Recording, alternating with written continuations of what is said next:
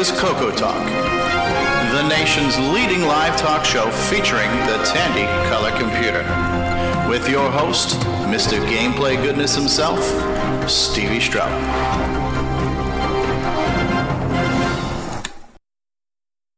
Dodger. All right, everybody. Greetings, hello, and welcome to the 6th annual or 6th weekly, whatever it is, Coco Talk show. And I am greeted by a bevy of beauties here. This is definitely State Fair material here.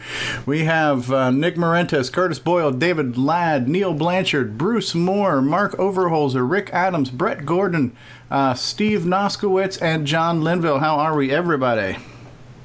Doing good. Fine so far. All right. This is a nice little turnout. And we have 0 people watching us live right now. So that's good. Hello to all of you who are not watching us at the moment. I'm sure they'll be tuning in just shortly. So, yeah, we have a topic, right? And what would that topic be? Coco Fest. Coco Fest. That's right. For those of us who are there, I'm sure we'll have some things to share, some memories, some fond things. Here comes Bill Noble, eh? Bill Noble's coming in. How's it going, eh? Hey. Hey, Bill. All right. Complete with background noise. What show are we watching there? Days of Our Lives? No, that's the wife. Days of Our Real Lives. Days of Your Lives. Yeah, days of our wives. There you go. Days right. of Coco. All right. Well, who wants to start off and say something about Coco Fest? Not everybody wants. Not everybody at once. We're still burned out. Huge social fest. A huge social fest. I have touched the heron. I've touched the heron. Was that Bruce? Oh, Lord. Yes, sir. Bruce touched the heron. We touched the heron. John's back. Okay, But so did Is that get what the they're heron's calling it permission these days? first is the question. did we get the heron's permission first? It was, yeah, all the heron contact was consensual. Oh, good. For those who weren't able to attend the fest, how many of us here in the call right now watched any of the live stream? I did. Okay, Nick in Australia and Bill Noble in Canada. How was the stream? How was the picture quality, the audio quality? Was it okay? Yeah, Yep. it was actually good. Okay, very good. For myself, I can say I still have, I wouldn't say even the Coco Fest blues, I still have like a Coco hangover because I'm literally exhausted still. And the time change and the sleep deprivation and just trying to get back to normal life and everything else, I'm still catching up a week later. But I almost feel like a halfway normal person again. But yeah, I enjoyed Coco Fest. If we had to pick a word, to use a binary, was it a 0 or a 1? I would say it was a 1. So it was definitely a positive event for me. Have to agree. I'm still exhausted too from 32 hours of driving back in 2 days. No crap. Who am I to complain? Yeah, I did 23 hours driving the first day and then the rest on the second day. So That you is guys have come crazy. far. That's quite a testament to your devotion to this computer. more insanity. Yeah. Yeah. Well, Okay. can it be both? Yeah, exactly. Insanely devoted. That clip that you did of me, the thing I posted that up on my Facebook page, and I got one comment from a good friend that just said geek. So I said underline. So I said Sir Geek to you, commenter. That's Sir Geek. Yeah. When it comes to geekdom, you have reached legendary status. So, Bow and make me laugh, commenter. hey, Steve, I have something I want to show you. Hold on one second. Where is it? All right. The TDP 100 I got from you. Remember I said I couldn't get it to work? Oh wow. I opened it up today, and Okay. I found this ROM chip in here. It says Scan Demo EX70. Does that look familiar to you at all? Not mine. It must have been one of the ones I got from. One of the ones I got from work. So have no idea what that is. Okay. It's very interesting because it's a ROM that's piggybacked on a thing that's piggybacked on a thing that fit in the wrong socket. So, Although maybe that is mine. Son of a gun. That could be something. Yeah, it might be. I don't know. Whatever. Okay, it says scan demo. Secret. Do it. Yeah. Top secret code in there. Do a ROM dump. Send me a ROM dump. Maybe I can figure it out if it's mine. I have no idea how to do that, but I'll mail it to you if you want it. I mean, I pulled it out of the TDP, and that was what was preventing it from booting. So I pulled that out today, and that thing fired right up. So I'm very happy about that. Was that that must have been in the extended basic socket? Yeah, it was in the extended socket. Yeah, I was wondering if maybe it was one of your demo, like laser demos or something, just burnt on the ROM, so as soon as you turned it on, it just started running. Yes, since it said scan demo, it could have been, but since I have no more anything to show it, why give it to John Linville. He can plug it in and see what it does. What it should do is boot from the extended basic ROM socket and just start showing it with a projector and a D-to-A board plugged in, John, so you could tell what it is. Yeah, that's what I was thinking, actually. Might be cool to do that. Okay, I'll be happy to send that off to Mr. Linville. So solve the mystery. So, if we had to pick a single thing, a cherished moment or memory from CocoFest, what comes to each of your minds? And I'll save mine for the end. Well, I would say finding that bug, if you remember that. That was probably a good point. That was great. That was definitely a fun thing to watch. The talk was fun. Oh, it was. Yeah, I was going to mention the keynote. That was my favorite. I think the problem with mentioning a favorite is then you are almost saying that nothing else compared, and it's just not fair. It's like trying to pick a favorite child, you know. Although on some days it's an easier decision than others, but there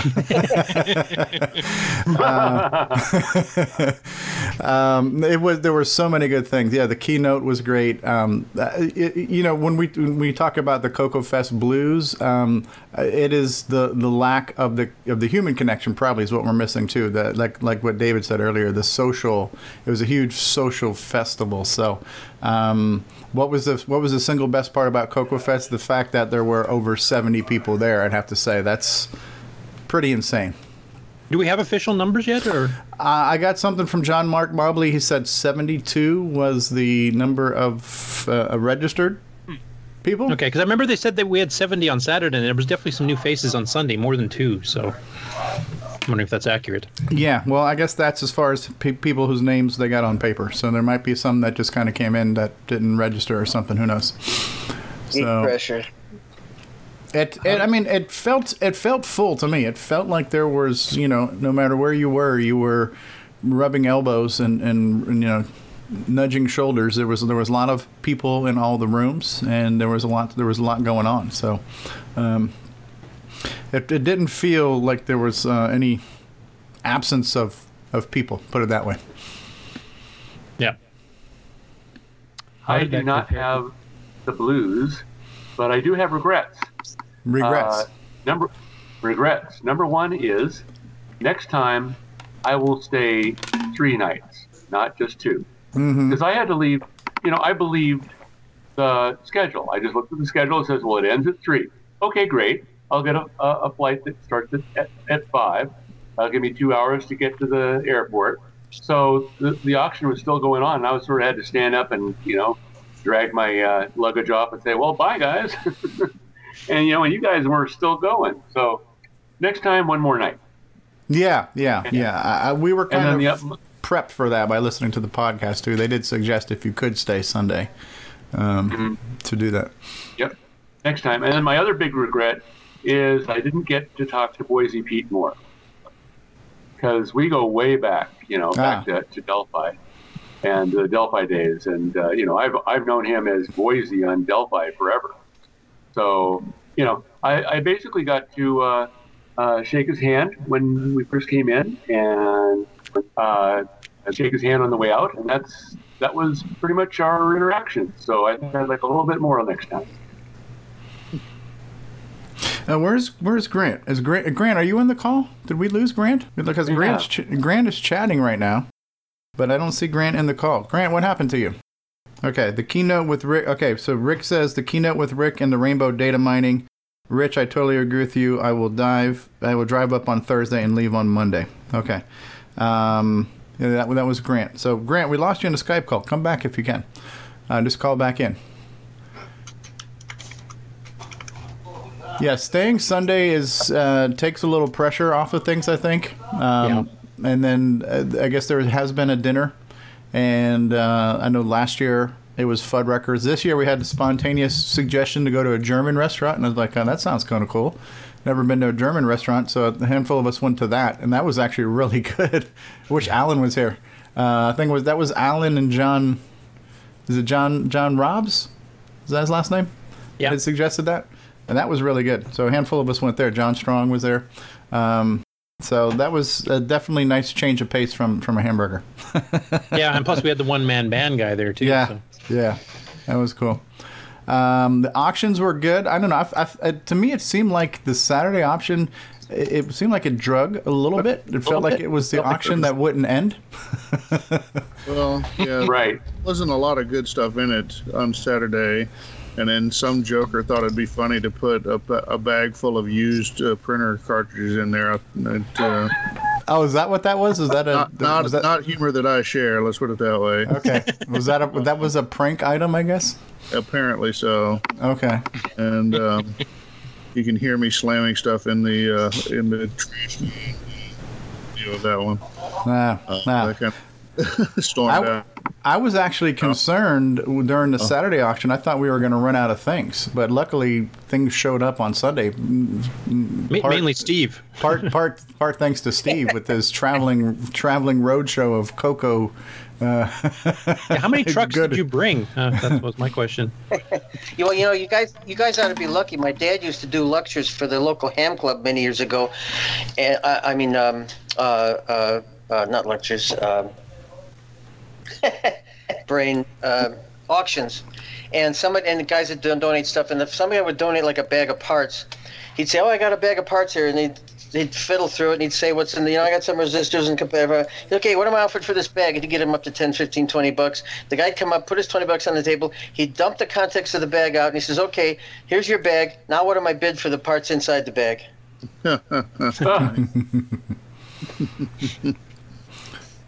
Frank Patel's here. Hey, Frank. Frank was at the fest. Yeah, Frank said some of us went to Fuddruckers. Yeah, I went to Fuddruckers last year. Was fully planning on going to Fuddruckers, and it was literally like a lobby decision. Last minute lobby decision. Hey, you want to go get German food? I'm like, yeah, that sounds kind of cool. What did you guys think about the barbecue? Just as good this year as last year? Yeah, it's pretty close. I liked it. Yeah. Saturday dinner. Yeah, well, I missed it. Dang it. It was definitely convenient to not have to, leave the premise to get food. That might be something to consider for future ones, too, is have more catered opportunities. I'm not sure how many people are interested in that, but... Oh, wait, I was there for that. Okay, never mind. For the Saturday dinner? The barbecue? Yeah, I misunderstood. Yeah. Yeah, it's definitely convenient because everybody can still stay and visit, and you can go to table and say hi to everybody. And yeah, I hope I signed everything that people brought. Oh yeah, I have a few things to show off. So we'll talk about. I'll show off some of my prized possessions. One of them would be the Rick Adams signed Temple of Rom cartridge. So very nice. I'm told my handwriting is way too neat for a programmer. Yeah, that was me. It's true. That was Curtis. Yeah. This is good, too. Another cartridge. John Linville put this one together for us. Flood it. I got Evan Wright to sign this one. Nice packaging. Shrink wrap. The whole 9 yards. I did a little video preview on that one. That was pretty cool. Another one, too. Rick was signing stuff, so I brought in my sealed copy of Shanghai. Got that signed. And then definitely one of the crown jewels was I did end up getting one of the source code discs. So I do have one of the Shanghai source code discs also signed by Rick Adams. So that is a treasured thing that I will hold on to forever. So that is pretty cool. I have one of those too, same thing. Right. Ernest got me the data that was on all of those discs. Yeah. Those that were auctioned off, and then about 4 or 5 more that I have. Do you need you need me to pull the data off of this one? No, we got them all. You got them. We have it. Okay. So I've been digging into all of that, and there are some discs that have things on it that I really don't have the wherewithal to figure out what's on it. But I've been digging into the Shanghai ones and figuring out which ones were later ones than other ones, and all the kind of fun stuff that's in there, the fun comments, and one of the discs has a list of bugs on it. So that's kind of fun. one of the bugs that they had was that there was no copy protection. Well, that bug never got fixed on purpose, because I'm not a big copy protection fan. I understand the problem that it's trying to solve, and I agree, I sympathize with that, but I'm not a big copy protection guy. So, and then I got to see all the comments about, here's a message from my good friend, Don Hutchison, with the "Hi Don, good to see you again." That message that got the guy was burning the ROMs, and lots of little comments in there. So it's kind of fun. So I will probably, in some way or form, be releasing that data so that people can dig through that. That's cool. That's cool. I was just going to show off one more thing. I didn't want to step on you while you were talking, but I also got the Sega Joypad adapter for the Coco 3, and this was used very heavily to play Popstar Pilot at the table using a Wyco controller. So Popstar Pilot also got to make its American debut at Coco Fest this year as well, and it was a good turnout for that. We had a lot of people playing Popstar Pilot at the table, so that was kind of cool. Yeah, and you actually missed it when I made it to level 5. I know. And Nick, are you still on the call here? Yep. Did you want to say anything about sales? Up to you. No, I don't. Well, sales overall, that you mean? Or either or. Well, Popstar Pilot, thanks to Steve, made a showing at the fest. It's a bit difficult for someone like me all the way on the other side of the globe to actually attend the fest. But Steve took it upon himself to have the packages manufactured in the US, and he had some there at the fest, and I think he sold half a dozen or so. And Bruce is showing it right now. Yeah, Bruce is showing his off. Yeah, we sold five more copies, and then we gave one to the auction. That's right. Yeah. That John got. John got the auction. John got the game and the shirt. Woo. Right. Yeah. So that was good. I'm very thankful for that. Popstar Pilot to date has sold 80 copies. Nice. So it's been a very it's been successful for a computer that's a dead computer, you could say. It's sold quite well, and I think that shows that there is a bit of a market there for anyone who's prepared to sit down and do the work to create a really good game. There is a market. The Coco community will support you. So yeah, I'm happy with the sales, and I have started another game which I will be announcing in the next week or so anyway. So as usual, I will start my development blog for it again, and we'll see how that one goes. Very Looking forward to it. I saw Jacob in the background there. Hey Jacob, how are you? Well, we cracked this open as soon as we got back here. This and the cartridges Jacob got, and we've been playing Popstar Pilot. I was also found the bonus video on there. Fascinating. I think that was PenFest, was it 2000? Yep. Yeah. Yes, that's right. Yeah. You're right. I saw Alan Huffman with his long hair and John Strong on there. That was really cool. Really cool to see that. Yeah. Yeah, that was a good show too. Evan Wright is here. Hey, Evan, how are you? Matt Witt is here. Michael Brandt is here. Captain Zap, Frank Patel. We have 14 people watching us live right now. Hello, everybody who's watching us live. Yeah, the packaging is great. This is the coolest thing about coming to Coco Fest. Well, not the coolest, but one of the coolest things is to be able to buy a brand new game cartridge. And this is the second year in a row now that we've had that. Last year we had a number of offerings from John Strong and John Linville. And this year we have another one, the Evan Wright game that John, you put this together basically, right, John Linville? The flooded packaging. Yeah. Actually, Neil did most of the construction, but yeah. That's the post you said when you said taking advantage of Canadian labor, right? When he was assembling. Those migrant workers are good for something, aren't they? We're cheap with the dollar right now too, so. So yeah, no, that's cool. Yeah, and the Coco joystick. So yeah, new hardware and new software is always a cool thing. Getting something. My TDP 100 that I'm really happy about, which I also got from Steve. Tandy Data Products 100. I can't even mention the low price I obtained this for because I've signed non-disclosure agreements on that. So it was too good. It was too good to pass up. And I'm bringing up Skype just to see if I can get it to work here for the call, and I accidentally called him without realizing it. But anyway, he says, "Oh, and by the way, that TDP you sold me doesn't work." Oh, this is a deal, but it doesn't work. Okay, there was my reputation.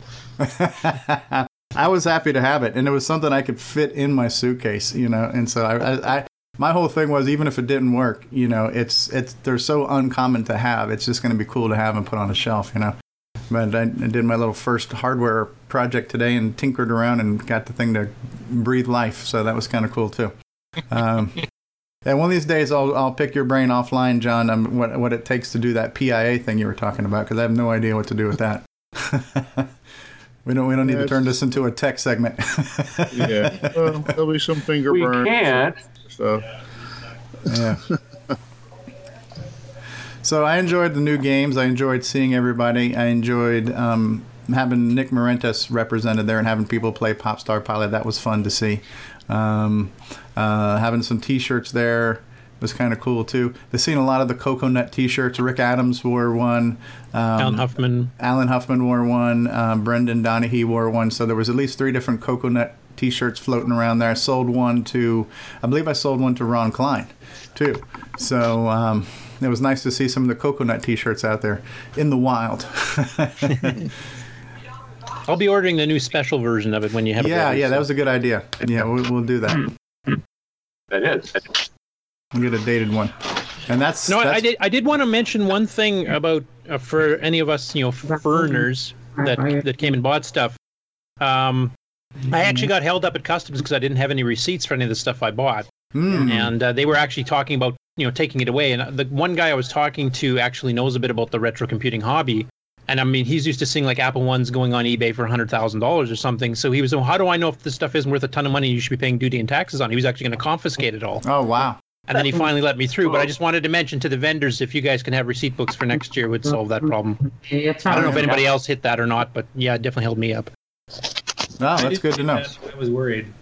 I wondered what, zealous border agent might have to say about the stuff I had on me. So, well, let me play devil's advocate. Let's say you had that $100,000 Apple One, plywood special, and you bought a 99-cent receipt book from Office Depot and wrote your own receipt. How can you legitimize an actual receipt at this point? You can't, but they can confiscate the goods. Okay. So I just wanted to mention that. I don't know if Neil hit that problem or anybody else did, but definitely good to know. And I will put a bit of a disclaimer on it. The crossing that I went through the week of the fest was actually, there was a bit of turmoil there because there was some human trafficking going through, and they arrested a bunch of people in the States and Canada for it. So I think they were on heightened awareness. So maybe in a normal circumstance it wouldn't happen, but it makes it easier all the way around. So yeah, receipts. Cloud9 was doing that, so then you got a little yellow copy of whatever you purchased. So it's good thing to think about. So I'm not meaning that to be offensive to anybody that wasn't handing them out. I mean, how would you know? But yeah. Now we know. And now this message. We're traveling through a dimension both of sound and ideas. We're at a place where the mind can comprehend and devise a solar radio, a wireless transmitter, measure time and light. 65 electronic projects brought to reality with this science fair kit. Astonishing? Perhaps. But you can find it for Christmas for $17.95 in a place that's known as Radio Shack. Radios, stereos, recorders, everything in sound. Hey, what's going on, everybody? It's me. It's Original Gamer Stevie Stroh. Gameplay goodness. To get your very own Gameplay Goodness DVDs featuring color computer games played by the Original Gamer Stevie Stroh, visit 8bit256.com and grab yourself a Coco Gaming DVD today. That's 8bit256.com for all of your Gameplay Goodness needs. This is how we like to do it. Gameplay Goodness. All right, people. Hey, I'm John Strong, Strongware, author of Soviet Block, and you're watching the Original Gamer, Stevie Stroh. I got to dig that receipt printer out and work up my POS application. I believe you can find paper for it. Yeah. Oh, the receipt printer. You can find paper on Amazon. It's easy. Okay. Retro receipts for retro gear. It sounds right. Yeah.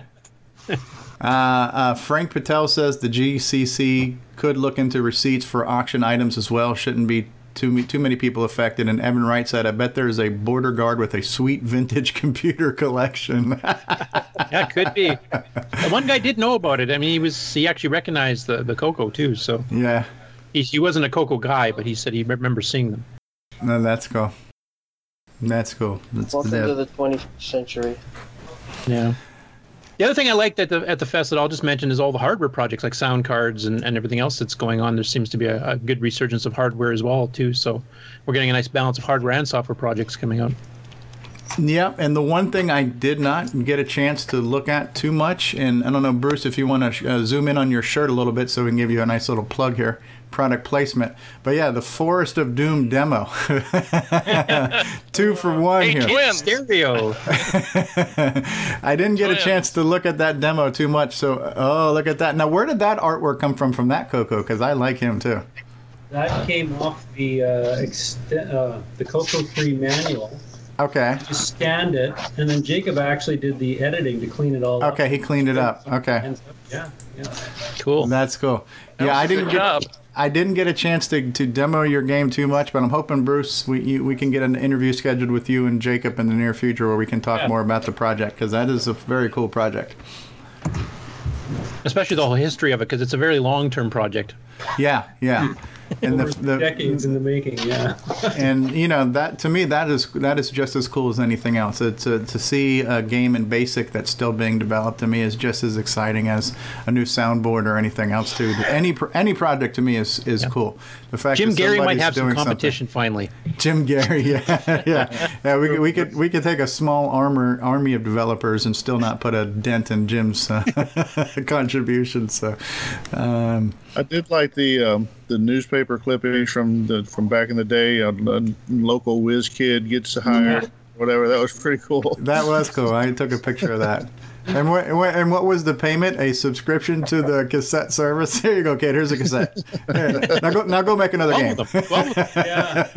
I actually got some cash money for one of the things that I wrote, and I bought my Edtasm cartridge with that, and then the rest of it was like 2 years worth of the cassettes. So, and what was that? What did that go for? Those are like maybe $60 a year or something like that. So for the subscription. Yeah, something like that. Yeah, so $120 value. Not bad. And Rainbow, whatever it is. For the adventure and simulation contest, they gave you product too. Like I got a serial to parallel interface for one, and I got a C compiler for another. It wasn't cash either. So that's cool. It's not always about the amount of glory you receive, but just the fact that you're even being recognized, I think, is still kind of cool. Well, except for Rick. I mean, he now he's famous and signing autographs. So the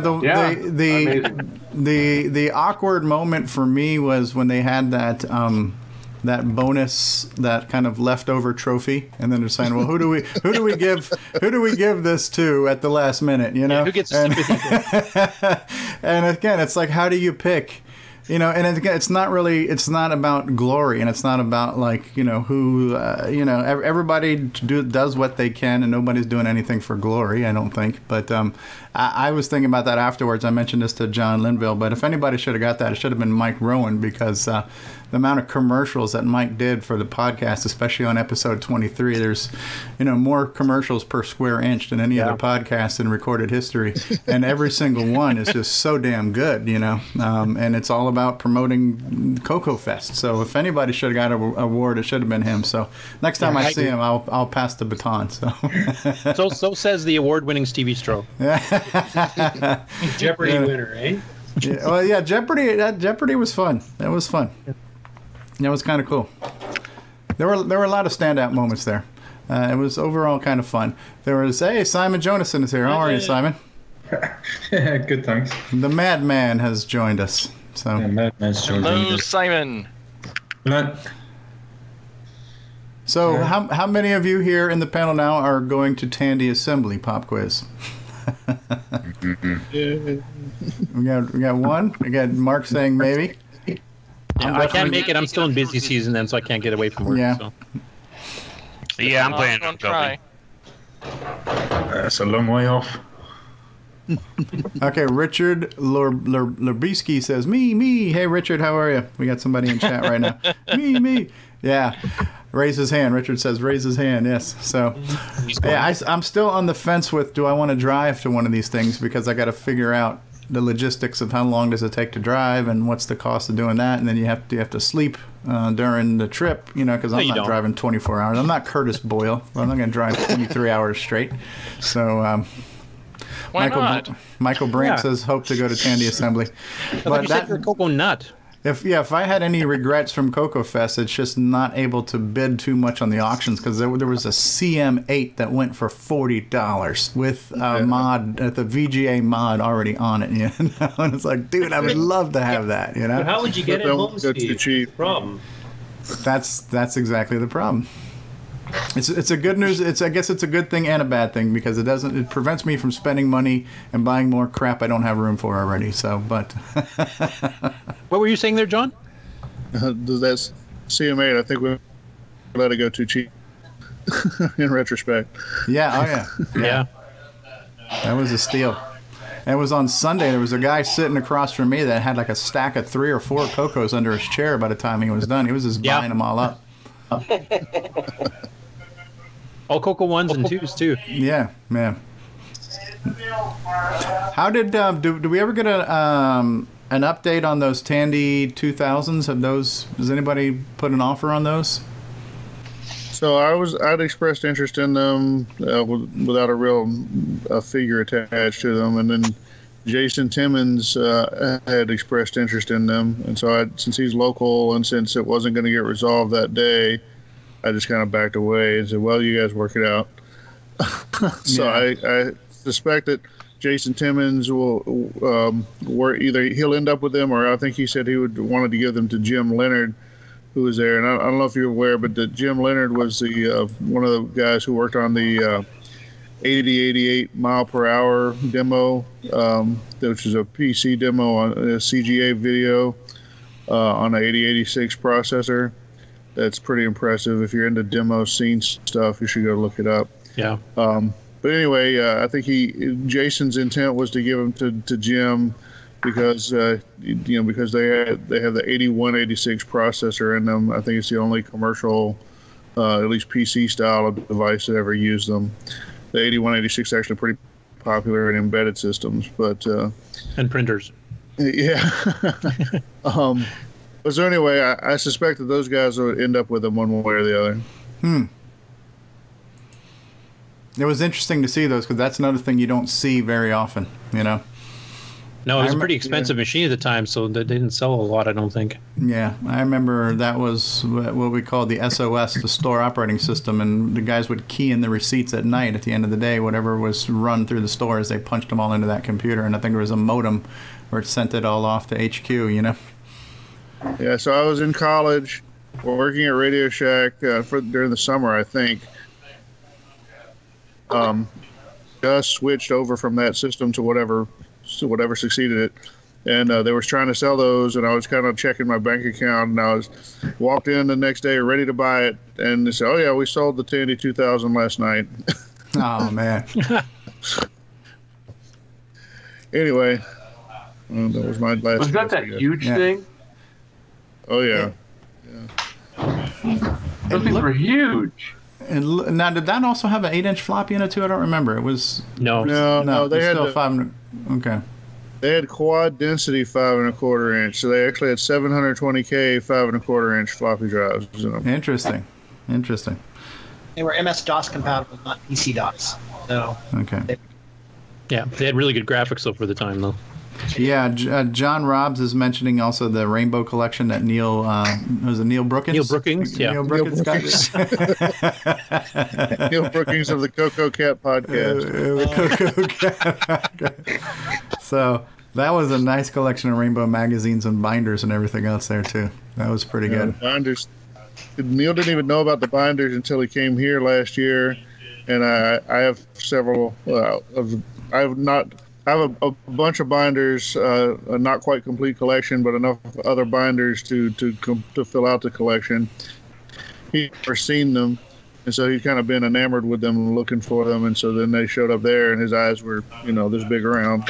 Yeah. About that. Binders full of rainbow, to paraphrase a certain U.S. politician. Binders full of rainbow. Right. So I had to goad him into bidding a little extra, but he got him. Okay. Yeah. Matt Witt was saying, I'll never forget the amount of stuff Neil bought from Wally last year, and watching him and John try to fit it in John's truck. Yeah. Last year, Wally was bidding against himself. Every time he would bid on something, he would bid again and raise it. Somebody in Skype chat is saying they'd like to give thoughts on the exhibition experience. It's just Coco3135, so I'm not sure who that is. Who's saying that right now? That's Bruce. The Bruce? Oh, in the Skype chat itself? I wasn't watching the Skype chat. Yeah. Yep. Okay, you want to do what now? Oh, I just want to share the my floor. thoughts of the exhibitor experience. Now what? Of course, the thoughts have gone out of my head now. That well, I know what it was. It struck me that the exhibits were more certainly not about making money. It felt more like an art exhibit. It seemed more artistic than vendor oriented. Yeah, absolutely. And I really appreciated all that. It was unfortunate though at a couple of spots where there wasn't much in the way of documentation there, and so if you didn't actually catch the guy at the table, he was off at the talk or something. Yeah, you had no idea what you were looking at. Yeah. Yeah, exactly. There's a couple of tables. It was like, whatever this is, it looks cool, but I have no idea what's going on here. Yeah. And I never found out in a couple of cases, so I was a little disappointed in that. But it felt like this was an art show. Like, hey, look at this thing I've created, and it's not about one thing being better than another or about money or something. Look at this beautiful purple circuit board. Exactly. Well, yeah. Now, see, that stuff is magic to me. Well, I mean, as a non-vendor, that's probably kind of cool, and I agree that's cool too. But I would imagine somebody who went there possibly hoping to make money, maybe they don't share the same enamorment of the fact that it was an art show thing. Maybe some people wanted to make more money. I don't know. We know what everybody's other intentions were. Artists want to make money too. Yeah. They want to sell their art, right? But it's not just about the money. Yeah, I don't think having an art show or whatever keeps anybody else from making money at their table. So I don't know. I like that aspect of it, that it's kind of, look what I did or whatever. That's one thing. A lot of in the lead up, I was getting a lot of questions about. I want a table, but I'm not a vendor. What do I fill out or whatever? And all the forms are called vendor forms or whatever. So I tried to push the notion that they should be called exhibitor forms.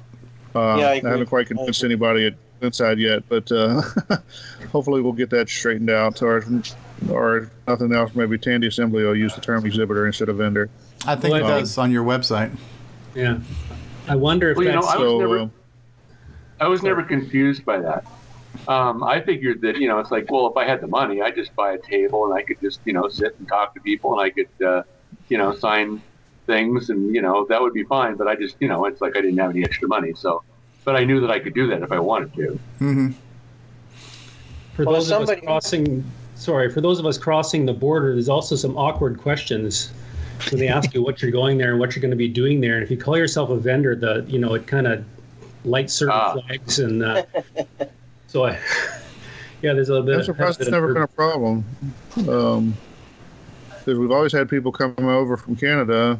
I don't know. I guess people just manage to wiggle past or whatever, I usually print out an ad copy of the actual Coco Fest, and if they ask me what I'm going to, I just hand it to them, and they can just read it. They can go on the website if they really want to check me out, and that usually helps.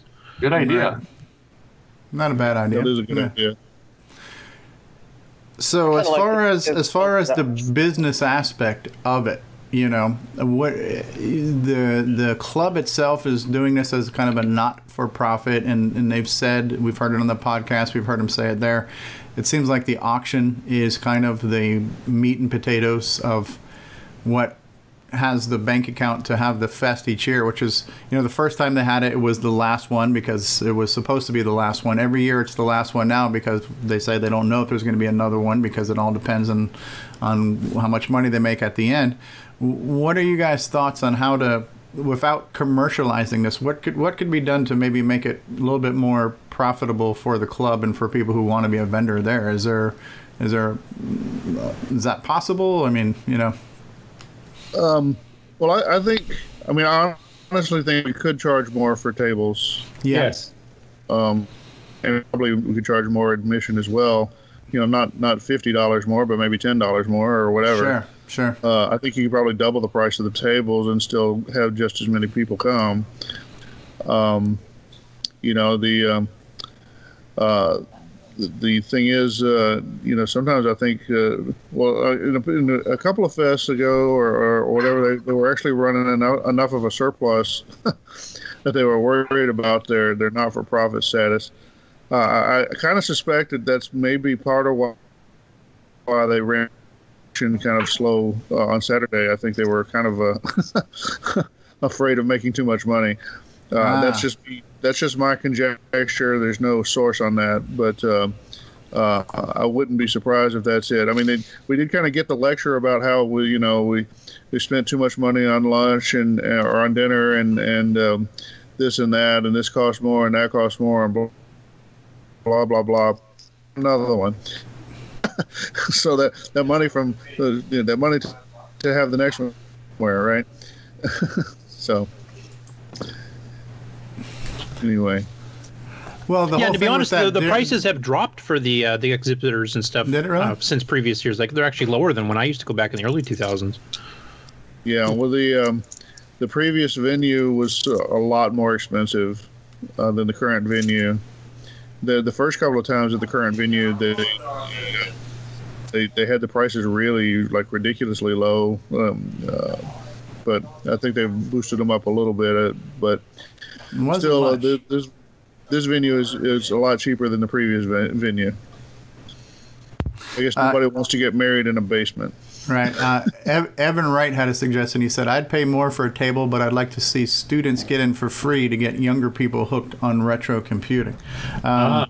Yeah, I had posed that question. I had a few email exchange with a few people at Glenside, and one of the questions I asked, and I think a few people asked too, is that are they doing anything locally to promote this to just the town? Like, I'm sure there's some people in Ohio that might say, hey, what's a vintage computer and what's a vintage computer festival? We're bored. Let's go take a look. You know, you might get some strangers come in and take a look too. I don't know if they're promoting it to quote unquote strangers, or if they're only promoting it to an inner circle, but it seems there might be a handful of people that might come by just out of curiosity locally, you know? Yeah, I don't know promotion there is locally. Yeah, I don't know either. But, I mean, that's part of. I mean, we do have that. You know, the VCF Midwest guys kind of show up because they did some outreach a few years ago, got those guys involved. But you know, as far as just walk-in drive-bys, what's a retro computer kind of folks, I don't know if there's any of that kind of you know, like appear on a local radio show or something like that. I don't know of anything like that. If you can get a PSA, that would be an easy way to do it. But yeah, that's a question.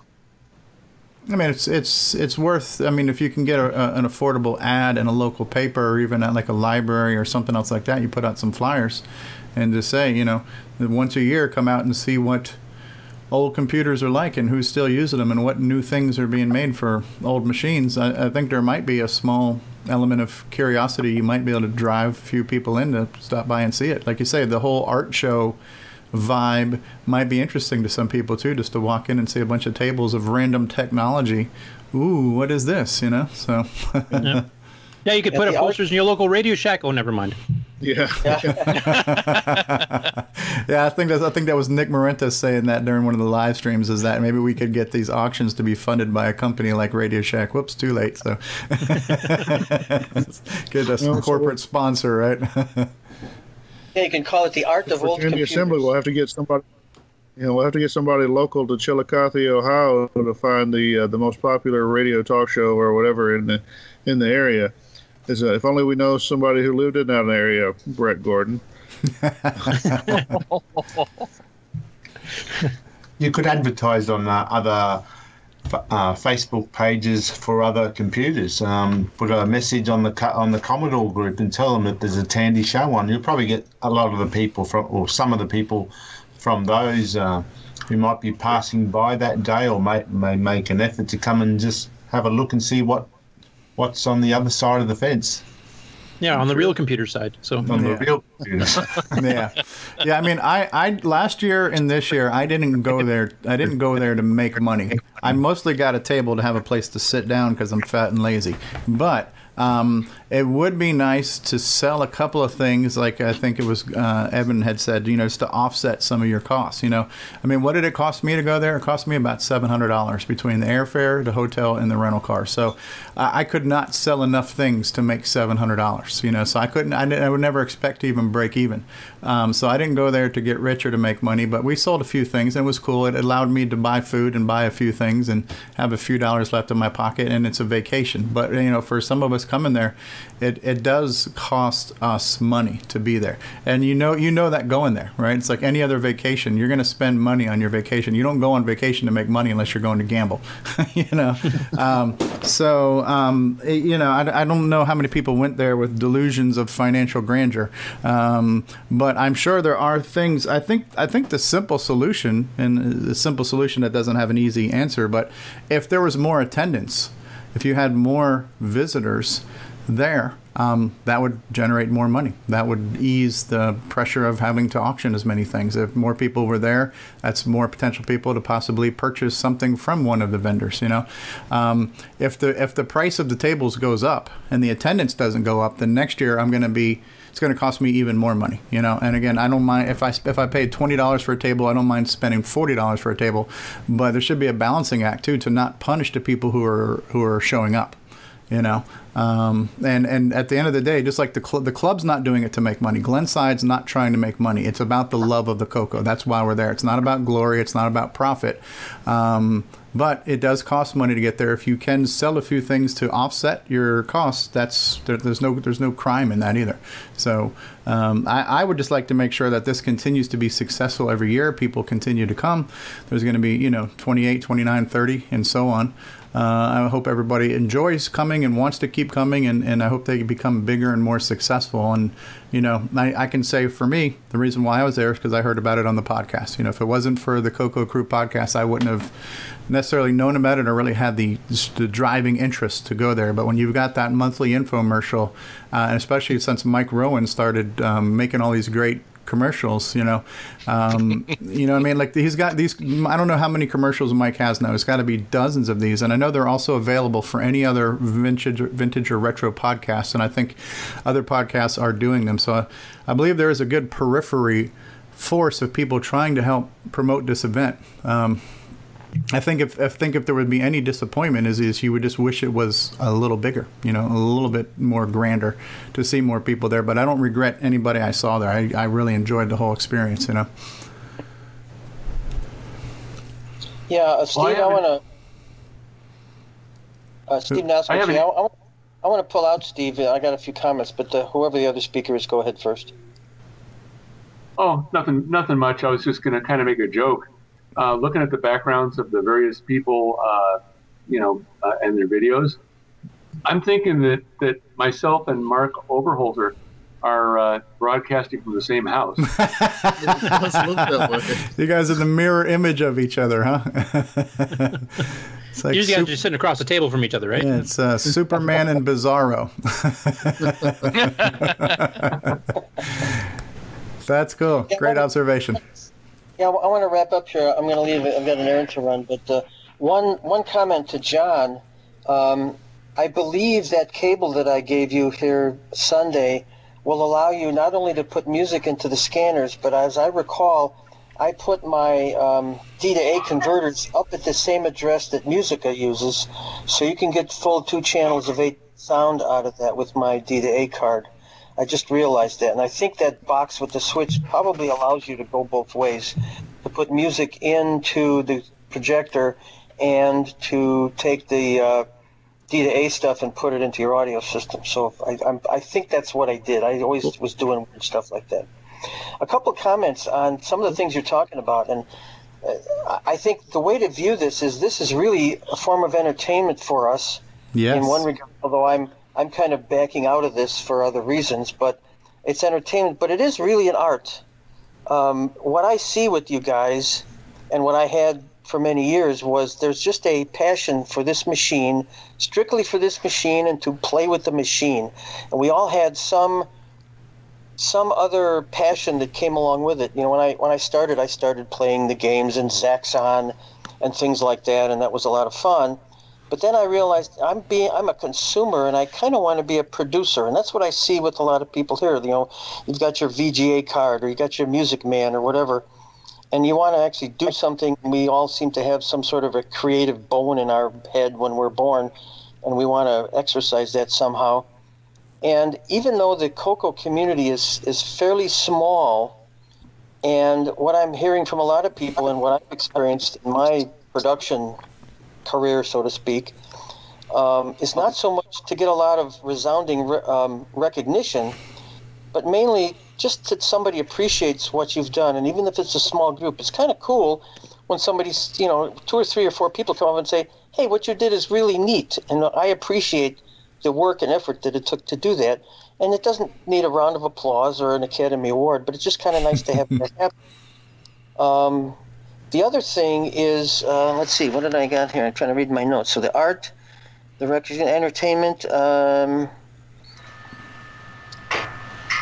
got a note here that's something about selling versus getting an interest in it. And I think maybe if the club, and really you got to ping the club, the guys at the club, and see what they think about how they might get more interest in something like it, and versus selling things. But yeah, if you get a public service announcement on the radio station, that would be pretty easy. Mm-hmm. And maybe it could be called, the art of ancient computers or something like that, and see what people do with old computers. Anyway, just some ideas. Yeah, that's a great idea. If there's any other comments, I'll stick around, but I'm going to pull out here pretty quick. Hey, Steve, it was great to have you here. It was great to meet you in person for the first time. Loved your laser light show. That was very cool to see. I was impressed. There were at least 3 people, and I think you're one of them, who did not ride the original color computer wave but came in afterwards. And that's kind of weird, although I've also seen people who are like retro music and stuff like that.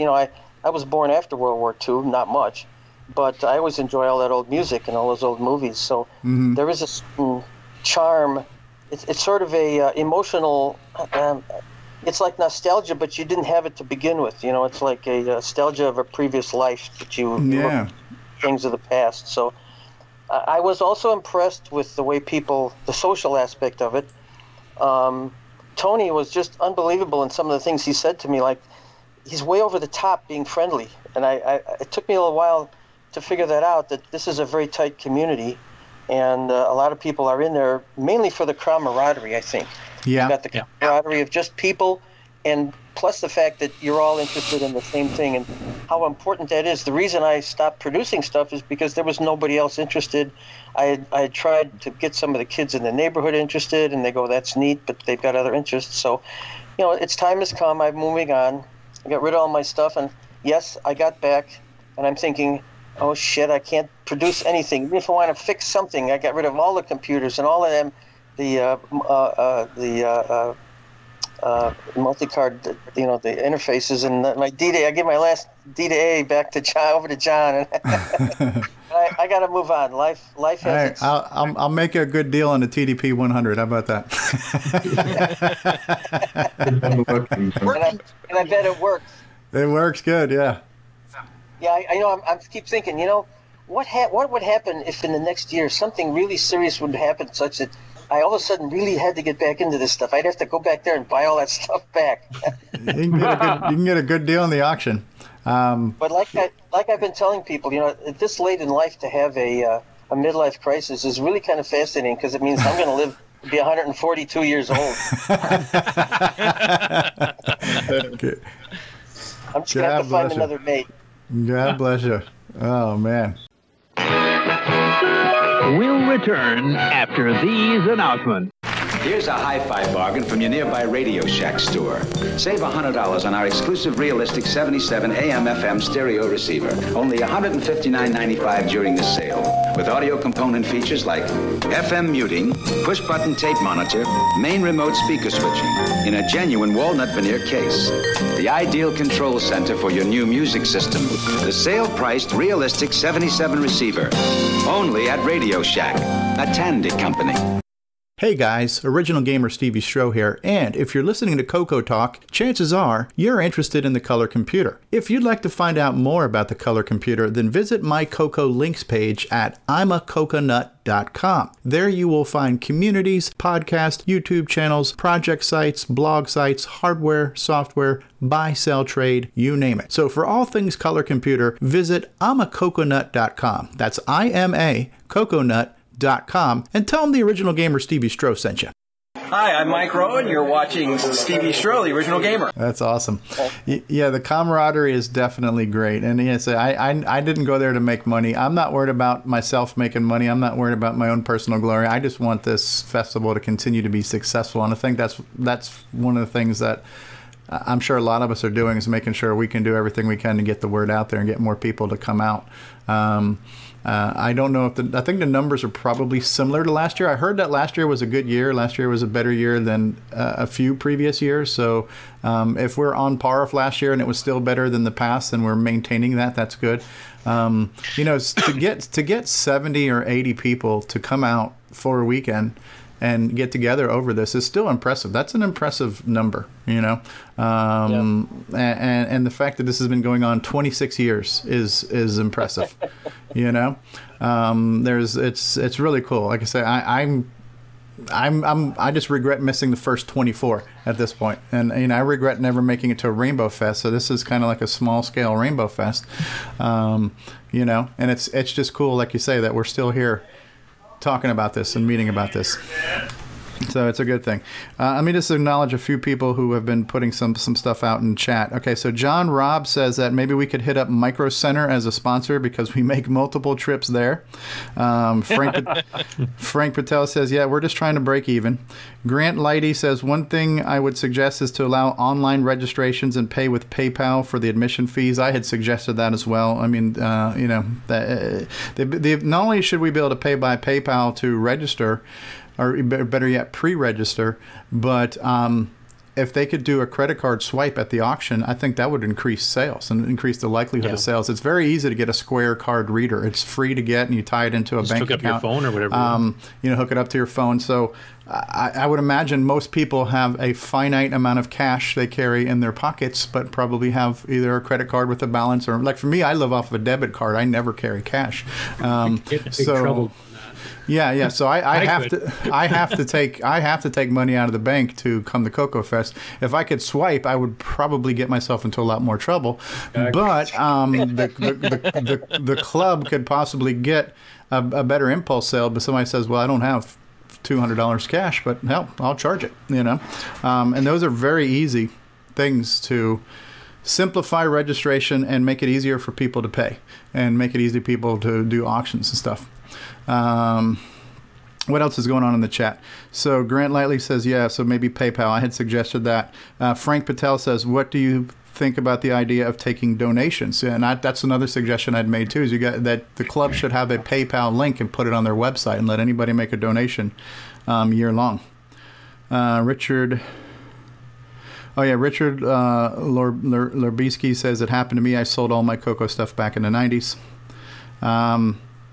Evan Wright said something about this can be the hardware project from Jim Brain. Coco credit card reader. Yeah, so Jim Brain can do a Coco credit card reader. There you go. Since they like to do everything on the Coco, why not? So, yeah. So, I mean, how do you measure success on something that's 35 years old? To me, if 72 people came out and wanted to celebrate the cocoa 35 years later, that's pretty successful.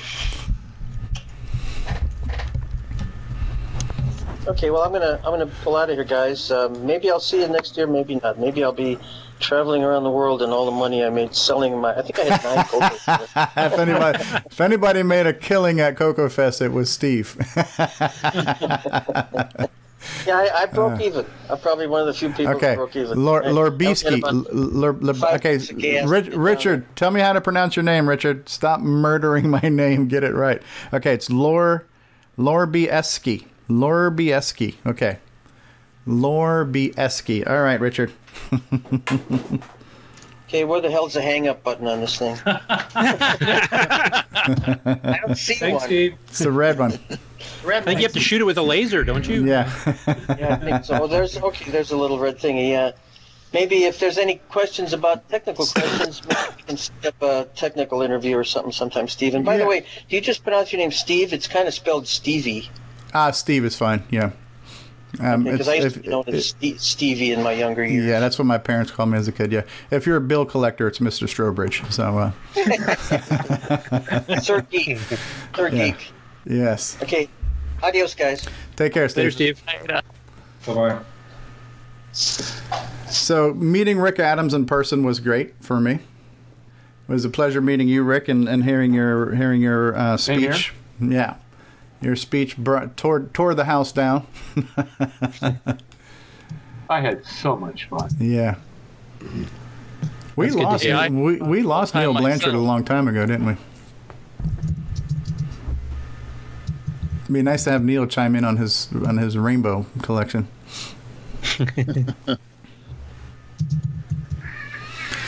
So, do you guys think I had enough icons on my laptop?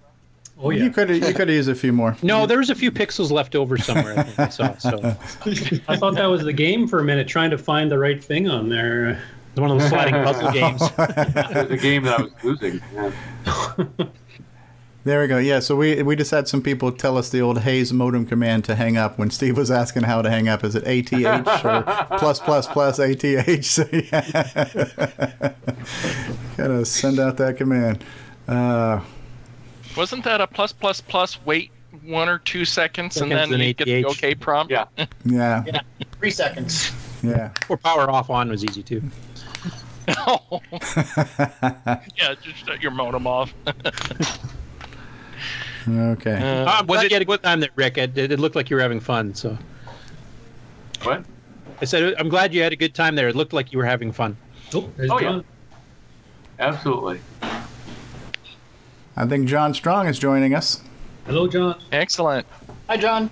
Hi. Cocoa And Beach. Rick's holding up his Cocoa Beach. Here we go. Yeah, I think for me, the Cocoa Fest, besides being the social, actually, I guess for me, it was just being able to sit down with everyone and talk about everything. I guess there's no easy way to describe that feeling of talking to people that you chat with either through the email or IRC, and then getting to meet them in person and being able to get that one-on-one, conversations. Yeah, the camaraderie aspect. That's exactly right. Yeah. Definitely. You know, it's funny when you talk about that. When I was editing one of the music jams from last year, I did a re-edit of that video to just cut it down and get rid of all the dead space between songs. When I'm playing that back, I can hear, because I do everything in my headphones, there are so many conversations going on in that exhibitor area. I could hear William Assel very clearly talking about TCP/IP stacks and this and that and the other. And so when you talk about these conversations, you can hear the conversations over the music. There's just so much talk in there, and it is incredibly just such a wide variety of too. There's like people who are really technical, like you have somebody like William Assel who does his cross development tools and all these things, and there's really brilliant, highly technical people, and then there's other people who are just casual enthusiasts, and there's a wide variety of conversations going on. You know, what's the funniest thing, John? You're on the call, right? So, John, what's your wife's name again? Shirley. So Shirley is the first person to say, I don't know anything about this computer stuff, right? And then I'm watching people talk to Shirley about just about anything, and she's just so polite. She's just like nodding her head and everything else. And whatever they're talking about, it's just not even in the same vocabulary as her, but she's so nice about it. But there are just so many different people who have so much, different depth of vocabularies that they speak, It was kind of cool to just be a fly on the wall and hear all those conversations. Agreed. Yeah, she's gotten used to the geek here, so. So David says he doesn't know how to describe it. Maybe geeking out is one way to describe it, right? Well, it brings up a real quick story is when I took a job for IT manager up here in Michigan, the first job up here, my wife's family, wasn't understanding what I was doing, and so we just said Chief Geek. Chief Geek. You wear the hat with the feathers. The propeller beanie. We smoke them geek pipe.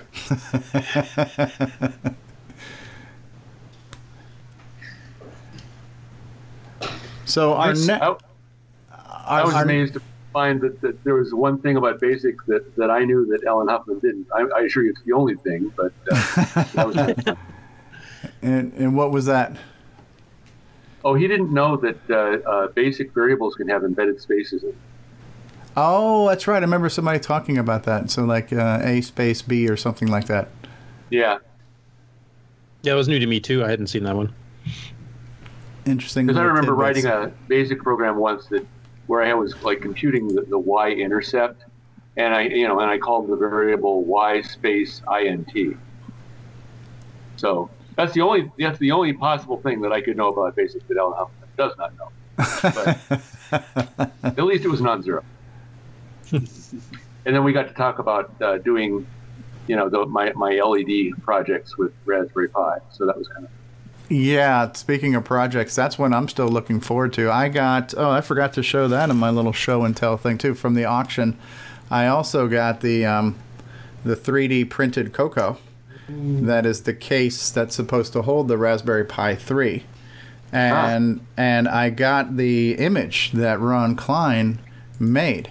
So all I have to do now is order a Raspberry Pi 3, and then I will have a Raspberry Pi Coco.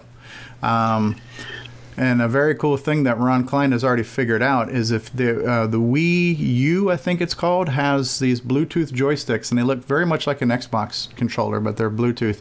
You can pair that to the Raspberry Pi, control the whole system. And I asked him, does it read the full values? Because I had a hard time with PC joysticks reading the 0 through 63 axis values. He says they work perfectly. So $20 Bluetooth controller, $35 Raspberry Pi, and boom, you've got a Coco. And so I am really looking forward to getting one of those and firing it up and trying it out. And having a wireless joystick, I can sit on my big screen TV and play Coco games in my living room. That's going to be kind of cool, Seems I'm going to have to steal my son's. Wii U controllers. But I do have the Pi. I do have the big screen, and my son has the Wii U, so I'm going to have to steal. There you go. Oh, you're set. You're all set. Yeah. There's actually two designs for Cocos up on Thingiverse. Okay, one that you've seen at the show, and there was one that was posted up before then, and they both work. So. And what is that? What is Thingiverse? Is that a place where you can get these things made, like 3D, like on-demand 3D prints? I think they have a place you can do that there, but they're a place where you can get people can post designs they want to make freely available. Yeah, so that was cool. That was kind of a little bidding war, and luckily there was two of them because I was bidding against Alan Huffman on that one. So those got to be fun. There were some fun moments in the auctions. Yeah. Yeah. I still have some video that I haven't compiled yet, but Bruce took my handheld camera and was kind of a man on the scene there in the midst of the people auctioning and battling back and forth. So I've got some great video from the attendance side of the auction, and I'm going to be splicing all that together as well and uploading that video when I have time to work on that. So we got a few more videos to come. I do have the slides from all of you who give me your slides too, so I also plan on when I have the time to edit those presentations and get some clean slides in there too, because that was really the one challenge I think, was that the webcam could not focus on that screen at all. So anybody watching at home can't see the slides. So I do want to try to enhance that and make those That's look a good little idea, better. because you're right, they're really hard to try to read on the stream. I mean, the short answer is well, you should have been there. Come next year. But and what I want to try to do, next time too, is have a better setup, better laptop. That laptop can't really handle the horsepower to run 2 cameras and everything else. So it'd be nice to maybe have one camera on the presenter, another camera on the slide for a nice clean picture of the slide, and maybe another one on the audience, and kind of mix all those together and have a nice, good, picture-in-picture view of the whole scene. I also liked Alan Huffman's 360-degree camera that he had. That was pretty cool. I want to look into one of those too. I don't even know what that looks like. That just looks amazing to me. Yeah. He posted a couple samples to Facebook, and you can you can tilt your phone and it'll spin around with your phone as you're doing it, or you can just swipe it with your finger. So that would be great for the auctions instead of trying, because it's really hard to capture the auction. The auction is one of those things where you kind of have to be there. But just imagine a 360-degree camera where somebody's watching it live. They could watch either, Tony holding up whatever it is, or watching all the bidding war going on in the background. That would be really cool to have that. So I will look into one of those too, but I need a better laptop that has the horsepower to handle that too. So. Well, I was there, and I still want to see Rick's presentation again. That had me in stitches. I just loved it. I want to show my wife the presentation because she will get it. Who's that? Who's saying that? Is that Bruce? Bruce. That's Bruce. Yeah. He sent me his slides too. I have the slides. I have them in a folder. I can share with you off of a Google Drive. We have permission to share your slides, right, Rick? Yeah. That's fine. Yeah. So send me an email or Skype, and I'll link it to the Google Drive. I have them all. It was a great presentation. It was a great mix of humor and everything else. So as I was laying all that out, I saw like a single woman in the audience nodding her head and going, yes, I know. Yes, the struggle is real. Yes, I understand. Yeah, the kerosene heater versus a computer. Yeah. Yes. Oh, yeah, my wife, I was telling her about that. She said, no, wait a minute. What order did he get those in? She was really interested. The moral of the story, ladies, is never mess with a man in his basement. Good things come from there. So on my talk, the 30% of the fun are the slides, really. Yeah. Are you going to be like a couple of weeks before you have that done, Steve? Or I will try to work on some of it today, but yeah, hopefully by next weekend.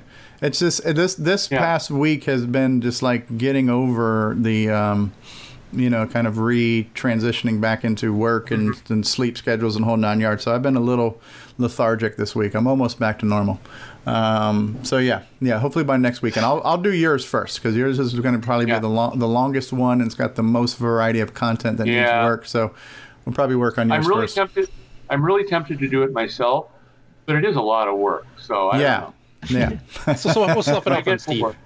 Yeah. Well, the good news is the commentary is already there. We've got that recorded. So. Well, and I would say I didn't do any slides for mine because I was running the stuff live from applications. So. Yeah. Slides aren't always necessary either. So. They're probably a prerequisite for a keynote, though. Yeah, I've done presentations with slides before, but this just wasn't. Didn't fit what I was doing there.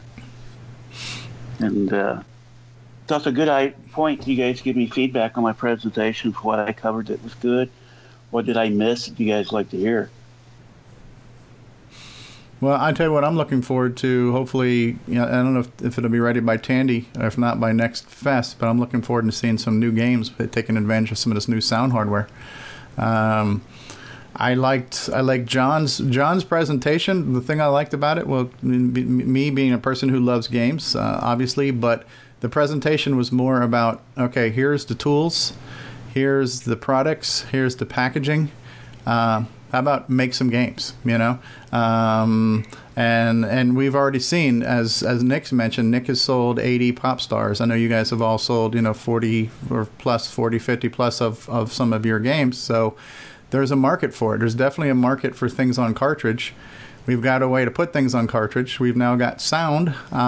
All we need now are the games. There's an audience that's there. And I think if I had sold cartridges this year, I probably would have sold a lot more, because that's what people want. People want something they can stick in their Coco. That's what she said. But so I'm looking forward to more Coco games. We have Hugo DeFort's working on a very nice one right now. I'm looking forward to seeing that. I'm looking forward to seeing Handy Andy when that comes out. Looking forward to seeing whatever else Sean Linville throws our way when he works on something new. And I'm hoping by next year to have something I can stick on a cartridge too. So whatever piece of crap I can come up with, it'll be crap in plastic. So, and so that's what all the kids are buying these days, is the plastic crap. So, but there's a drive out there, it's cool. There's a drive to get people to come to Coco Fest. There's a drive to get people to make stuff for the Coco, and there's people who will buy that stuff, so it's kind of cool. Well, and some interesting people are coming and joining the Facebook group, and I posted last night on it about a new member, and that's Andre Lamoth, but he's actually written several game programming books for the PC. And designed some retro style development systems around some of the new microcontrollers. I think he's done about 3 of them. I think there's the Hydra on the propeller, there's one for the AVR, there's one for the PIC chips, and they do games on it. But he joined the group last night, and his start was actually with Tandy.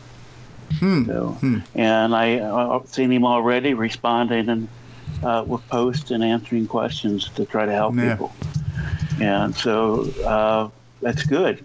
I think we're, gaining people back. That's great. And we get a few more, great new people, old people coming back like Rick. It'd be fabulous. Rick's not that old. I mean, not by age. So back in my day, Shunny. So for those of you who've been around the online community a little bit longer than I have, for me it's been about 2 years. I sense a growth. I sense a strengthening, I think. And I don't know, you guys have a much broader perspective on that. Does it seem like these past 2 years that there's been more activity and more members and more projects happening lately? Well, I was just made. Go ahead. Well, I think so. I think the podcast has helped draw a lot of people out that might have otherwise been involved on the periphery and just didn't know who to talk to or where to go to talk. And so they know where they can come to the Facebook group or the Coco mailing list, or somehow make us aware of their project. They'll talk about it. I think that helps bring people out. And like I said, to give people an outlet for recognition or for just for exposure, I think that brings more people out to do more projects. So that's part of been our purpose, along with promoting Coco Fest. So. Mm-hmm. And John, you've been a man on the Facebook group for a while. They just made me one recently, and I've seen a lot of requests coming in. I don't think that's been normal in the past. Is it just increased or just? Well, it depends on which requests you mean. The ones that come from, well, I won't make up a name because it'll make me sound racist, but yeah, there's some come from sources. Yeah. Or the ones that come and the person joined Facebook 2 days ago and they're a member of 175 groups, or or the ones where it's a very attractive 24-year-old woman that wants to suddenly join the Coco list, and they may not all be fake, but most of them are. Yeah. So there's always been some of those, but yeah, I think there's been a fair number of people that have kind of increased over time. It's not overwhelming, but there's plenty of activity, I think. So I mean, I think that's reassuring to folks too, that it's not just your weird little hobby that you're oddly attracted to. There actually are other people out there that want to do these things, either with the Coco or just with old computers in general. And like I said, it's reassuring to folks, and it kind of allows them to forgive themselves for the time they spend working on this stuff. And so, you know, it rolls on top, it snowballs or whatever, so that people get involved and they get some feedback, and it makes them more people want to get involved, or people to get more deeply involved. So, you know, there's people out there that were at CocoFest last year that I know one that was looking at creating a printed magazine for the Coco community. I haven't seen it, but hopefully we'll see that. That'd be cool. Yeah, that was Lee, right? Yeah, yep. Yeah. And you know, like I said, there's game projects out there. Who had any idea about Bruce's game? And nobody. Right? But, right. Well, he's even got T-shirts. It's cool stuff, right? Yeah. So all looking forward to see that. I'm trying to encourage somebody to put together an AGI game, and so that we can. That would be cool. Do you know, King's Quest style games. That would be cool. I mean, they're out there anyway, but you know, get somebody to do a CocoFest game. That'd be kind of cool. That would be neat, like a new spin on Marty's Nightmare. Just something for a CocoFest, right? We can call it Exhibitor's Nightmare. Where's my table? How do I register? Yeah, that was last year. Alan Huffman actually did one years ago. That was a kind of a little adventure game. You moved through different booths and stuff at one of the fests. Yeah, one of the Atlanta ones, wasn't it? Yes, and I know I did some conversion for the MM1 for it or something. Our machine, and I don't think he ever gave me a final version, so what I worked it never came out. But yeah, it definitely is a doable idea. We will return after these messages. Radio Shack's store-wide manager's red tag sale is on now. We've slashed prices 20%, 30%, 40%, 50%. Save on famous Radio Shack hi-fi, car stereo, radios, toys, TV games, calculators, walkie-talkies, and CB radios. Look for the big red tag. Save like never before on these and literally hundreds of red tag specials. Hurry into Radio Shack today. Hey guys, Stevie Stroh here. And if you're a fan of vintage computing and retro gaming, you're going to love our retro swag shop at 8bit256.com, featuring hand-drawn custom designs and pixel art by Instagram artist Joel M. Adams. We've got the brand new official Coco Talk t-shirt, I'm a Coconut t-shirt, and all kinds of other cool video game and arcade-related artwork. Check out 8bit256.com for all your retro swag needs today. Hey, this is Bruce Moore, author of Force of Doom, and you're watching the original gamer, Stevie Stroh. Does anybody know who printed this Coco case that was available at the auction? Somebody in the live chat is asking about this. I don't know who printed it. I think Glenn Hewlett designed it. Okay. Glenn Hewlett, and he was there. He was at the event. Okay, is this available on that Thingiverse you were talking about, John? Yes. And I'm actually going to download and print one just to see how it prints on my machine at some point in time. Yeah. But, so is that Thingiverse.com? I think it's Thingiverse or something like that. Thingiverse. Okay. Yeah, you do a search, you'll find it. So if you have a 3D printer, there's a few items up there for the Coco. It's Thingiverse. Thingiverse. So Thingiv. Okay. Let me put that in the chat too for the people watching on YouTube.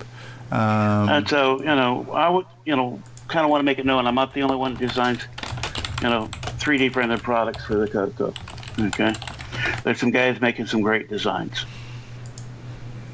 Yeah. What was I going to say? I don't even remember right now. I was going to say something. Must not have been that important. Who else is in the chat right now? Okay, so where can we get the file for? Okay, so here we go. Somebody else was asking, did Rick Adams give a presentation, and where can I find that presentation? Well, just so you guys know, I put a page on my website. My website is called ogsteviestro.com. I'll also put that in the YouTube chat. And I threw together a CocoFest page that has links to everything. So let me just put that in chat real quick too. So ogsteviestro.com. Click on CocoFest. Yeah, so I put together a page that has a link to the playlist. On my homepage, there's a playlist that's got all of my different YouTube videos. There's a playlist for CocoFest 26, and it has all of the previous events and live streams. Now, I've got to do a little bit of cleanup on those, and I've got to do some better describing them. So it probably says something like Saturday Part 1. And so basically right now they say Saturday Part 1, Part 2, Part 3, Part 4, and there's descriptions in there saying who spoke at what times. I will get, when my time permits, better at describing each video as far as the title of the video and everything else. And then hopefully a week from now I'll have re-edited videos that include very legible, clean slides that you can read as well. But in the meantime, for those of you who missed Rick Adams' presentation or anybody else's, there was a dozen different presentations. They're all available on my YouTube page that you're watching right now. So just check that out when this is over. You can get all of those.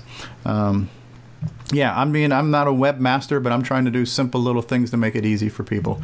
Whenever we can spoon feed people Coco access, I'll be happy to do that. So.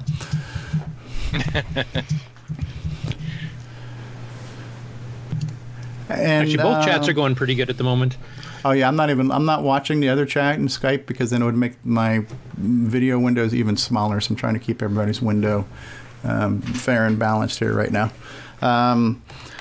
Our next big event now is going to be Tandy Assembly, and we're 6 months away from that, and I'm really looking forward to that. I'm definitely going to try to make that event as well. This is going to definitely hopefully help cure the CocoFest blues a little bit. So instead of having that geek out time, that camaraderie time only once a year, now we've got that time twice a year. So I know there's already questions about that, John, and I know it's probably too soon to know too much, but you do have a website out there, which is tandyassembly.com. We have the date, we have the location. As far as who's going to be speaking and everything else, some of that's still to be determined, correct? I'm sorry, you kind of broke up. I was also chuckling looking at Mark Overhaul. Oh, his cat? He has a Cheshire cat that just kind of... the Coco Cat live. Materializes. I was going to say, so Tandy Assembly now is 6 months away, and we have the website, tandyassembly.com. We know the location, we know the date, we know the time, but a few things are probably still to be determined as far as what the speaker lineup's going to be, what the exhibitor costs are, what the event cost is, things like that, correct? Right. So, we've kind of done some preliminary stuff, but we haven't got too deeply involved because of, it's basically two teams of people involved that have come together. It's the Coco Crew podcast and the TRS-80 Trash Talk podcast. And so obviously the Coco folks were a little distracted with CocoFest coming up. This is we don't want Tandy Assembly to replace CocoFest by any means. We totally want a new event. That's our 6 months later in the year event. But we want 2 yearly events, not just one. So just to be clear, we are not trying to replace CocoFest. We want a separate event. So anyway, we do have a couple of keynote people lined up. We've got, they're I can't think of it. I will pull up the website. Hold on one second. Let's see. So right now, our current speaker, exhibitors schedule. Don French, the TRS-80 story. Yeah, so we got Don French, who's one of the pioneers of, obviously on the Z80 side of Tandy. The Sunday keynote is supposed to be Scott Adams, of the Scott Adams Adventure. Oh wow! Adventure International. Yeah, Adventure International. And so he's not on the website yet, but he is confirmed, is my understanding. So we've got those two. We're a little light on Coco content. That kind of concerns me, but I'm hoping that we'll at least make up for that with individual exhibitors. But certainly Coco content is definitely welcome. It's not a Z80 event. It's a Tandy event. It's a Coco event. But yeah, so things that we're missing, specifics. Well, we just don't have the specifics. It's certainly we have some influence from Coco Fest. We'd like laid out. We have a number of years of going to Coco Fest. But I expect there'll be things that come out differently too. So it kind of depends on who shows up and what they want. But we plan to have exhibits, and we hope to have speakers, and we're hoping to have an auction. Although I'm not sure the laws of the state of Ohio are compatible with that. So we have to figure that one out. Okay. But it'll be an event. We hope it's similar to Coco Fest in some ways and different in others. Sure. Well, it's John, more of the get. Sure. I'm planning on being there, and if you want, I'll commit to a seminar. Okay, that's good. So like I said, we're gonna have to get some people lined up and see who shows up and what they want to talk about. And I mean that aspect of it being like an art show, I'm definitely hoping for that. So on the Z80 side, we've got Peter Shatinsky and Randy Kindig from the Trash Talk podcast. I know Peter in particular has done a lot of cool projects, making the Model 1 and Model 3 do crazy things. And so I'm sure he'll have a good show, a good exhibit lined up, and we're hoping they'll bring in some folks to show some cool stuff. And like I said, we're going to Chillicothe. It's kind of a little bit isolated in some ways. It's not in the middle of nowhere by itself, but it's kind of near there. It's kind of like going somewhere, but it's kind of a lot of nowhere around it. But that's cool. It's just a nice American little town, and there are places to go and eat, and there's plenty of hotels, and there are some local attractions related to Native American stuff. But some of those, I'm not sure if they'll still be open by the time we get to October, but you may want to do some research into that. But anyway, we're hoping there'll be enough people to show up that to make it worthwhile, and that's all that really matters to us. It's kind of like Glenside's got their last Coco Fest thing. It's just more like as long as it stays worthwhile to us, we'll try to keep having it, and just a matter of how many people show up and how good a time do we have. Finances, I don't think, are a big deal because it's the room's not that expensive, and we're doing okay on money, so we'll see how that turns out. But we want to see everybody there. When we're also hoping that, being that just that little bit closer to the East Coast, we'll bring in a few folks that just can't make it out to Chicago, but maybe they can make it out to Ohio. Bound to be a few people that could come out from Pittsburgh or different places up and down the Eastern Seaboard, and come out and see us. That's all. Yeah. I'm looking forward to it. I sent you an email too. I can't 100% confirm, but if I am able to confirm and you need some time filled, I'd be happy to talk about what I do with the Coco and YouTube and all that kind of stuff too. If you need time. So I definitely want to try to make it. And I think it's great that we have another fest. I'm hoping that because it's a broader spectrum, a wider appeal, that it's Tandy, it's not just Coco.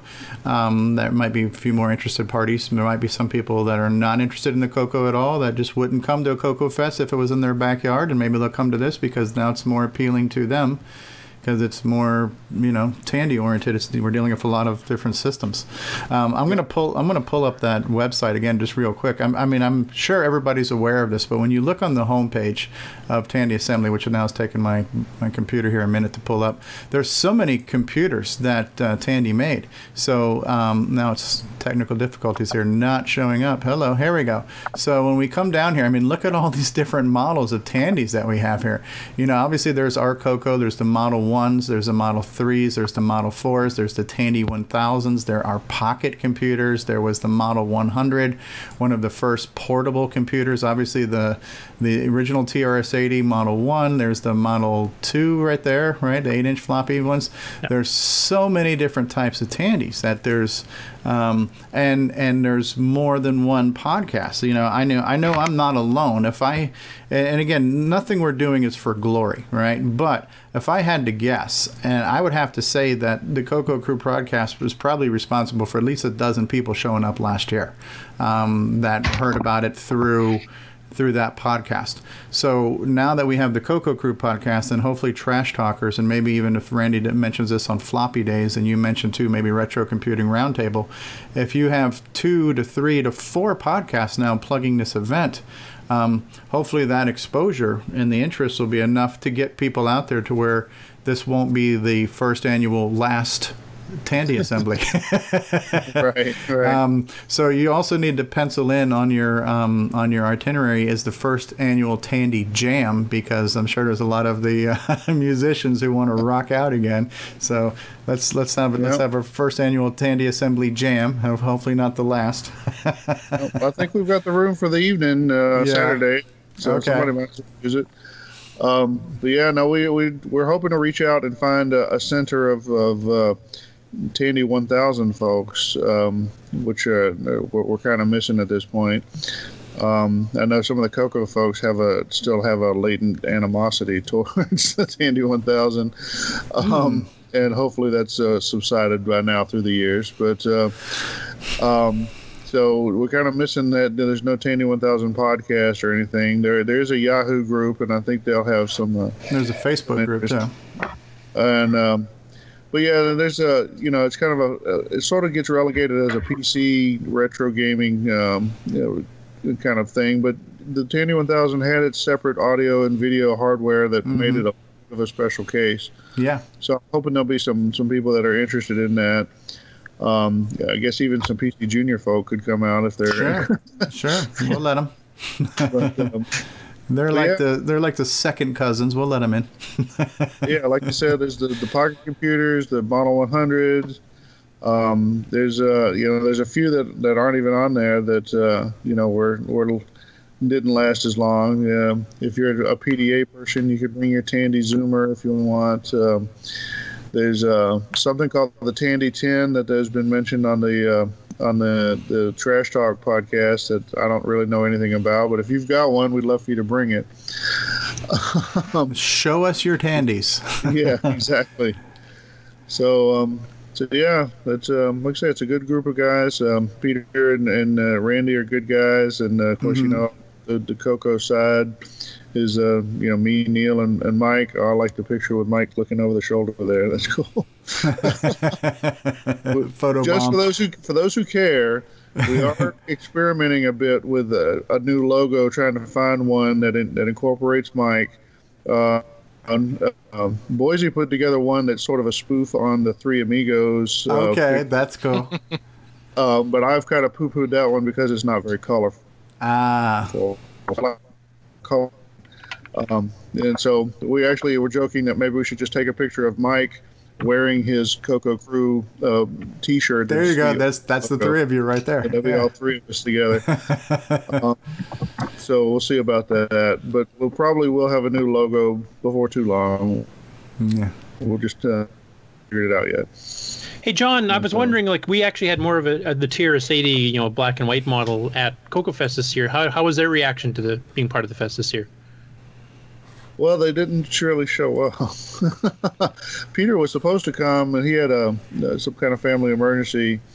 We didn't really see any other new folks that were the Z80 folks or at Coco Fest this year. I don't know if they just didn't get the word out, or if we, maybe they already heard of Tandy Assembly and just only were planning to come to that. I hope at least they're planning to come to that. But yeah, I think that was part of the misestimate on the dinner at Cocoa Fest, was they're kind of anticipating a big bump of Z80 folks showing up that didn't realize. You over there? So I don't know. We'll hope. Hopefully, see a few more at Tandy Assembly at least, and maybe we'll take some of those back to Cocoa Fest next year. Yeah, because I did see we had some more TRS-80 set up. We had the chess thing that Richard Barrett did, and there was another one that was playing Frogger and some other games too. So there was definitely more of a hardware presence, but I didn't know who, from the actual group that came by. Yeah, I don't know. I didn't see the Frogger one, so I'm not sure who did that one. Rich Bear, of course, has always been a Cocoa person, and he just was trying to do that as an outreach to incorporate the TRS-80, and he ended up donating that to the auction, and spent more money than a sane person should on that. But, that's a nice little machine, though. And the other auctioneer that was alternating with Tony, he's from the TRS-80 group too, isn't he? Well, he's from the VCF Midwest. Oh, okay. So I mean, he's kind of got a more general interest, I think. He seemed pretty knowledgeable, though, on TRS-80 stuff, for sure. Yeah, he seems to know some stuff. I don't know really what his background is, but... He did a really good job. I was impressed. Yeah, he did very well. He definitely has a different style. Yeah, he's great. I'm sure it was just nice to give Tony a break, That's got to be exhausting. It's exhausting just sitting through it. I can't imagine standing there and holding everything up and looking up the serial numbers of everything. I was holding him to hold up the Tandy 2000 there and give us a serial number, but I don't think he did. No. So. Yeah, if I bought any of that stuff, the plane would not take off. Yeah, right. Well, you think I don't go to the auction much? I don't have room for the stuff I'd like to take home. That's another thing I'd like to see Glenside organize as an actual shipping service. That would be good. I mean, honestly, that would be great. Because, again, that's if you took credit cards and if you offered to ship it, obviously you got to pay for the shipping. Somebody's going to pack it and ship it. But just think of how many more things you could sell. I would have bought that CM8. My credit card would be maxed out. Yeah. Matt Witt says, I welcome all your PC Junior jokes. Michael Brandt says, don't forget about the Tandy Multimedia PCs, the MM PCs. There's, Michael Brandt just posted a picture. I think somebody else mentioned this too. It's the speaker setup that fits right underneath your monitor. So you've got your little speaker dock and all the little buttons to push and turn things on and off. Coco Talk will return after these messages. Radio Shack has a great gift idea for the whole family. Fast action TV games, and they're on sale. Get this 6-game model for $29.95 or the 4-game model for $21.95. With rising entertainment costs, that's a real bargain. You play hockey, tennis, squash, and more. Easy to hook up and great family fun that lasts all year long. The sale price TV games. Only at Radio Shack, a Tandy company. Something new is coming. Tandy Assembly. Tandy Assembly is about Radio Shack and Tandy computers. Tandy Assembly is about interacting. Tandy Assembly is about people. Tandy Assembly is about fun. The first gathering of its kind. Computers of the 70s, 80s, and 90s. All Radio Shack and Tandy makes and models. Join us. Don't miss Tandy Assembly. In Chillicothe, Ohio. October 7th and 8th. Whether you're near or far. Tandy Assembly is for everyone. Visit our webpage at www.tandyassembly.com. Tandy Assembly. Hello, my name is Grant Reedy, and I watch the original gamer, Stevie Stroh. He just posted a picture of those. Somebody put a comment on the mailing list yesterday about how the mailing list has reached 300 members, and how the Facebook groups reached 1,500 members, and then of course somebody put a snarky comment showing a YouTube video of the lemmings jumping off the cliff. But I don't know if that's another great divide between the list and Facebook, but I mean, I think that's an impressive number on both sides. If you've got 300 or more people on a mailing list, a very monochromatic mailing list, and then you've got 1,500 people on Facebook where you have, like color, sound, photographs, all these newfangled things the kids are doing these days. It's pretty impressive that there's 1,500 people in that group, even if they're not all active, that you have that many people there. And then you get, close to 100 of those people to come out once a year. It's still a good testament to the passion of the community, Mm-hmm. Does Glenside participate in the Vintage Computer conference coming up here, I think in September? That's VC. They had a contingent last year. I assume they will again. Yeah, I think John Mark Mobley had a display, and I seen Tony, Rich, and I don't know who else that was there too at some point.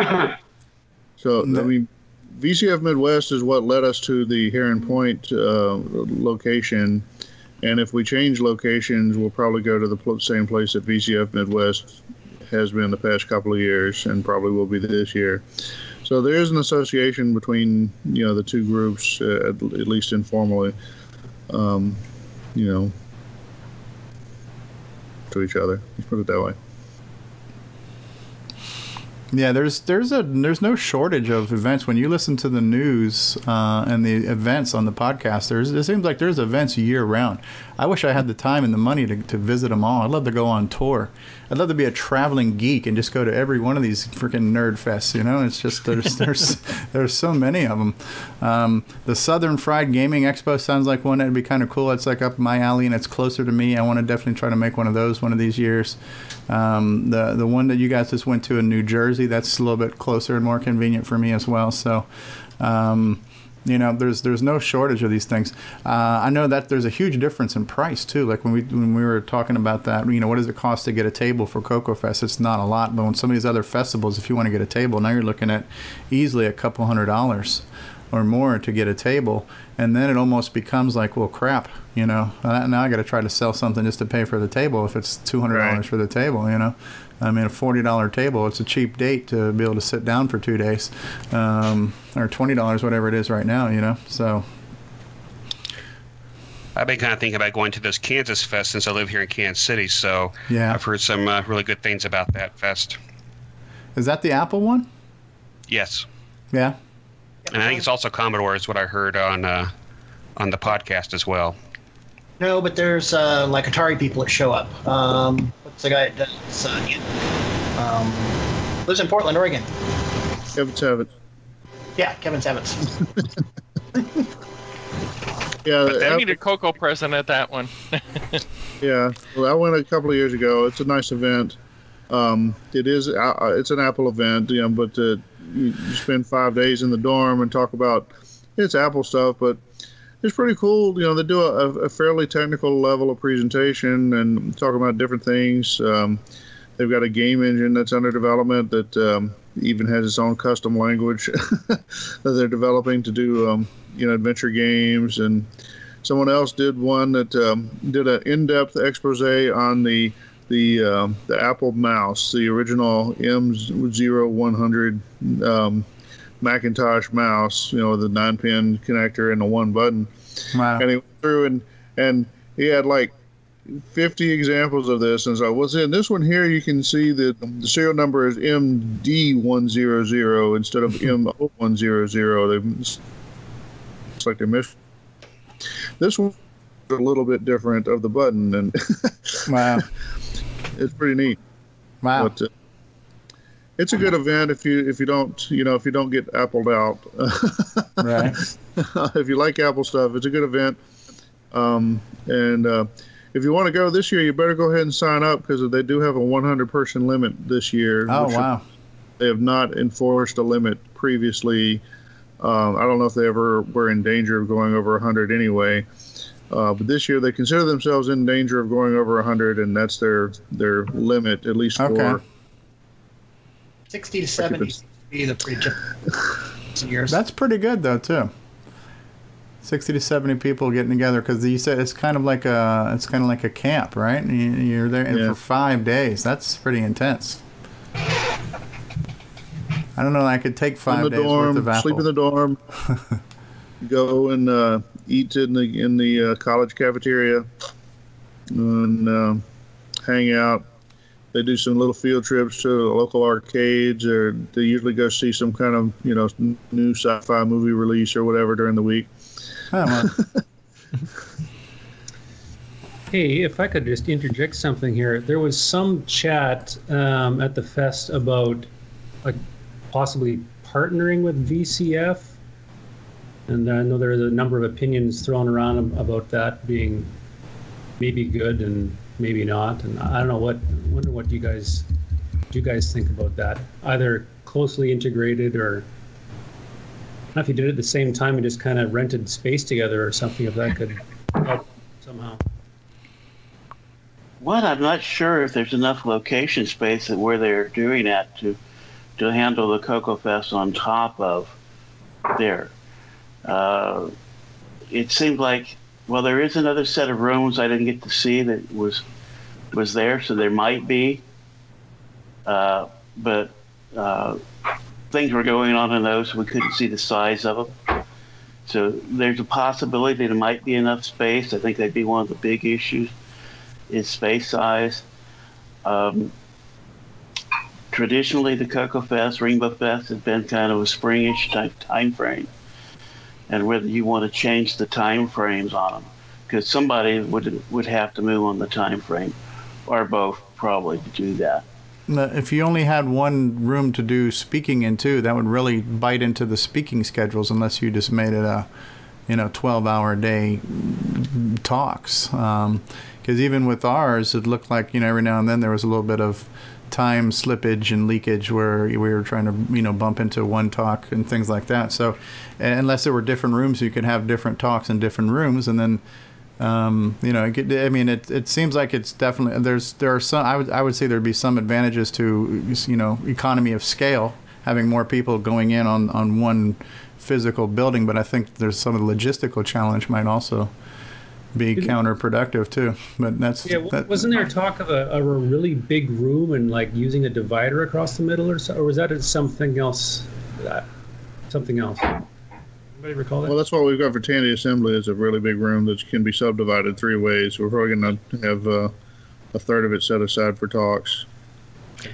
I believe that discussion was for if we couldn't get the Lombard location for next year, that they might move it to the other location where the other conference is at. And I think it's in Elk Grove at that Holiday Inn.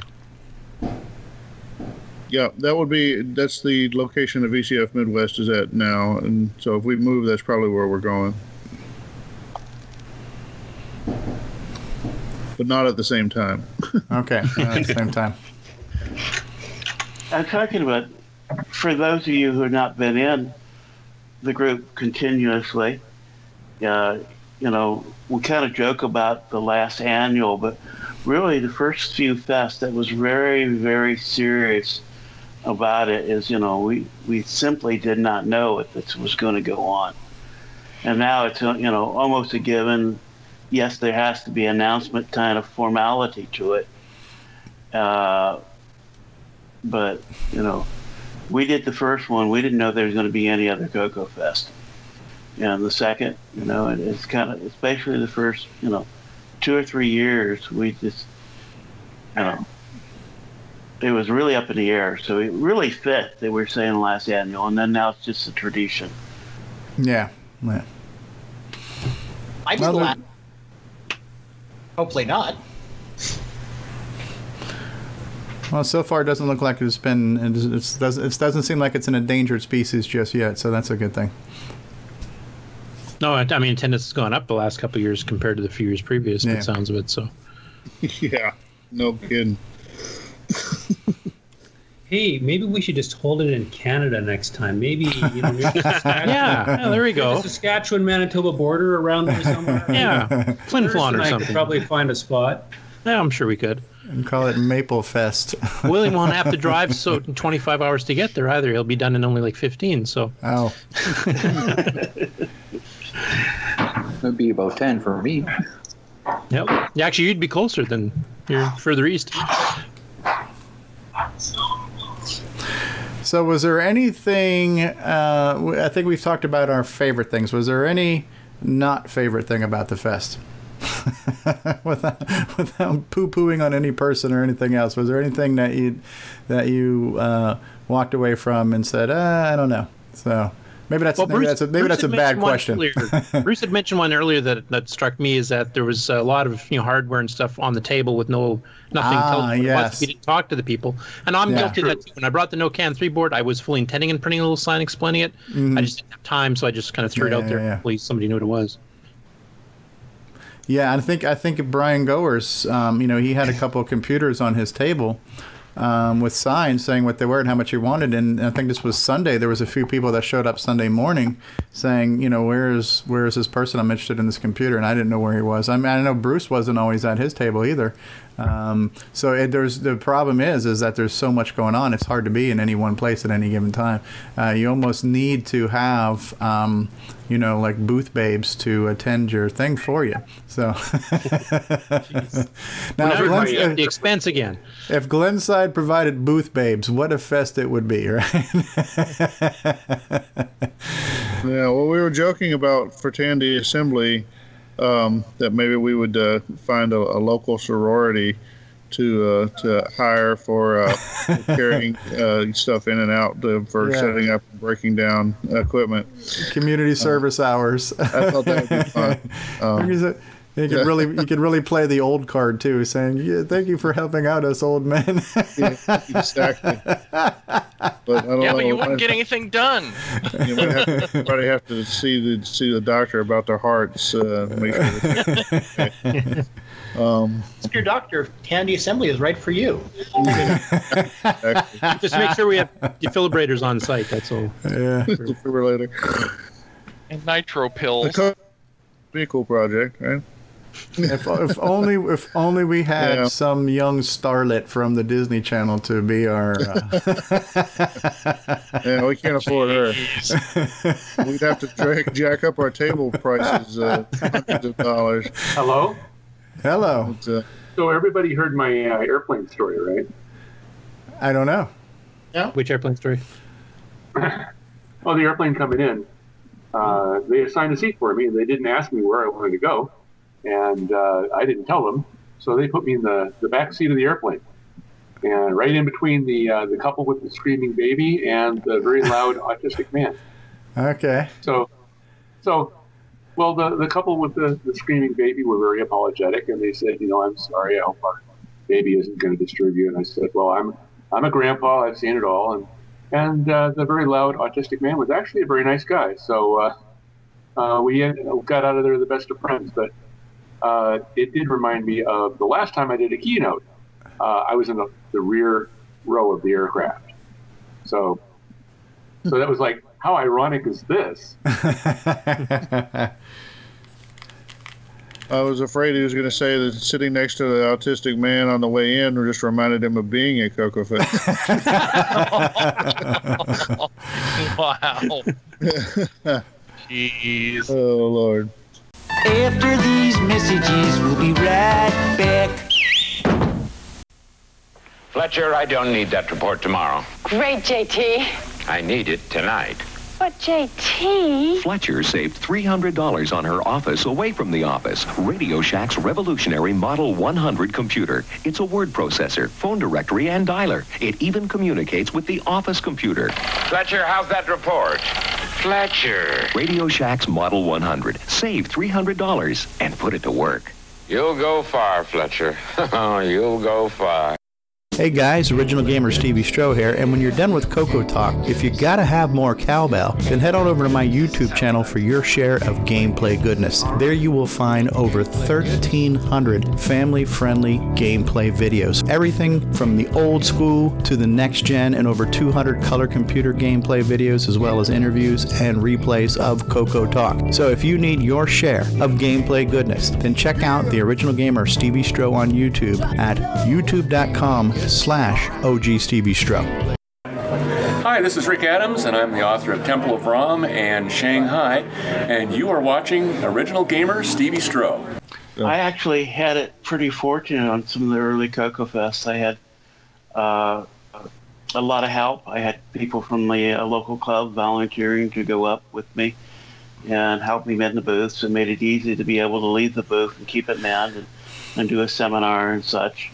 And of course, my brother was the partner in Strongware, and so we did pretty good to that until things slowed down, and our club basically had disbanded and so on because it got so small. But so yeah, we have to leave the booth. You know, we just don't have enough people to do it. Yeah. And but you know, as a vendor, I'm quite aware of the time that I'm away from the booth for these things. Yeah, I wanted to spend a little bit more time. I think I definitely spent more time in the exhibitor area in general. I didn't spend a lot of time in my booth per se either, but it's almost like, number one, I don't want to miss any of these talks, and then number two, I don't want to make anybody feel like, okay, well, why isn't anybody here? I don't want anybody to feel like they're any less important or interesting than anybody else either. So it's like I want to give everybody equal presence too, just of respect to the fact that they're up there speaking too. So it's almost like I would feel guilty for watching one person and not watch another, you know. So it is really challenging to manage the time and where you are and stuff. And I greatly appreciated the streaming items, and I haven't got to check out the ones I had to miss, because again, I kind of feel bad missing the seminars because I know a lot of people did a lot of work. Well, you just made me think of the one thing that I missed, and it must have happened quick. And I do want to try to defend this person because I didn't see it, but there was a presentation. Was it vintageisthenewOld.com? Yeah. And there was a young guy speaking, and I missed the whole thing because I think I went back and I came back, and by the time I got done, it was over, and I felt bad. And I do remember seeing a few people leaving comments saying, I don't know who this person is, but he's not really representing their website well and things like that. It seemed like it was a young guy. He was probably very nervous to be up there too. And again, I didn't hear the presentation, but I just wanted to say that, you know, and I could definitely sympathize if somebody didn't feel comfortable speaking in front of a group of people. So maybe it wasn't even a situation where I don't want to be here. Maybe it seemed that way, but maybe it was like I don't feel comfortable being up here, and it just came across that way. But I did miss that presentation, and I haven't gone back and watched the stream. But I just wanted to say to that person, if you felt really uncomfortable, I'm sorry that he did, because I think we're a pretty friendly group. But I don't remember what that presentation was. Did anybody see that one? Yeah, that was Kirkwood Reitveld. And like you said, he's a really young guy. I think he just wasn't particularly comfortable. I'm not sure he had a lot of public speaking experience to begin with. So anyway, just be forgiving and thank God that he did speak. Yeah. Hey, we all have to have the first time to do public speaking. Yep. You got his feet wet. It's good. Yeah. Yeah, it'd be easier next time, because I remember my first one. It was terrible. Some people say it hasn't improved over the years, but yeah, right. Yeah. Well, hey, this is Bruce here. I've got a question for you guys. This is just my first fest, but when I arrived, I was surprised that this stuff was in two different rooms, and a little disoriented, like having to leave. I was gonna end up missing something, and I kind of had imagined it was going to be like this one big long room, and there's going to be someone down at one end speaking, giving presentations, and the rest of us, by the booth, still able to kind of catch on what was going on, or we could zip back to our booth, or somehow catch it all at once. But has that ever been done and failed spectacularly, or I'm just? It's been. Come to Tandy Assembly. That's what it'll be like. And it has been done. I think it's just the layout of this particular location makes it hard to do that way. It may also be tradition too, because the Rainbow Fest, you had 6 seminars going on simultaneously, all in separate rooms, because it was huge, and you had 5,000 people in the presentation area, so you couldn't do everything at once. So it might just be kind of a holdback, because Glenside's been involved since day one. No, it's not that much thinking involved. It's it's the venue. It's just the venue. Having the two rooms. When we had the one big room. And that was more like what you described in the old venue. Somebody would set up a screen in one place, and everybody would talk, and then a lot of people would listen from across the room. But yeah, that's something I don't really care that much for about the venue we've been using, is the two rooms. But it is kind of nice. You can split out the auction and presentations. It can be split out. There's things to be said. It's just sort of playing the cards that we're dealt. I think the first year we were at this venue, they actually had some people set up in both rooms, and there was a lot of complaints about people missing stuff, because you'd be in one room and think you're seeing everything in that room, and and then suddenly something else is happening in the other room. So it's just the way it's been split up. Yeah, that's kind of the venues there. Cocoa Fest, we've been in some locations where we've had multiple rooms and multiple seminars going on at the same time. And, 2 or 3 even the Cocoa Fest days. Of course, not as big as what there was going on at the Rainbow Fest, but yeah, it's a venue-based decision. And attendance-based, like you said. The bigger the show, you can't do everything at once. You'd never have time for all the seminars. So, right. So I just want to throw out a question here to not only of us who are speaking now, but to those of us who are watching us right now. We have 14 people watching us right now. Some of those 14 might be some of us too. But so far, this weekly thing has worked out pretty well. To have the fact that we have, all of us here speaking now, and, there's a dozen or so people watching us. This seems like there's an appetite for this. I was wondering what the momentum is going to be like. Can we continue a weekly momentum? We're just going to have to keep trying and see. I think we can. For those of you who are in the Skype call, I started a shared Google document where we can start putting up topics. I think a great topic just came up that I think Curtis originally suggested, which was, why don't we have a newbie discussion or a non-technical discussion, because maybe some people are intimidated by the highly technical nature of what's being discussed. I honestly don't know, what, the people who are watching, what it is they're looking for. I think probably for the most part, like me, if anybody's talking anything about the Cocoa, I want to hear it, even if I don't fully understand it. But I love that idea of the suggestion of the newbie talk, and people who don't know a lot want to ask questions and stuff. So I think we've definitely got at least a few more topics in us, and I'm sure more topics will come up. Whenever I see something now on the mailing list that I think is interesting, I'll add it to the discussion thing too, because there's a bunch of stuff coming on there. And then obviously there's the monthly podcast, where we have at least one show a month where we can just wrap up the podcast, So I think we can easily carry this show on at least twice a month. But I'd be curious about the people who are watching right now too. How do you guys feel about this show going on? Are you guys going to still want to watch it every week? And I've also had the idea, and a few people have suggested that maybe we have a talk show that's not about Cocoa, that's just more general, that maybe more people will want to watch as well, or listen to, So, I'm open to all these different suggestions, but I'm just kind of curious about the people who are here now speaking and the people watching, what you think about the longevity of having this kind of format and what the frequency will end up being and things. Well, I think, we've got enough people involved and different viewpoints that you have a very good possibility of this doing.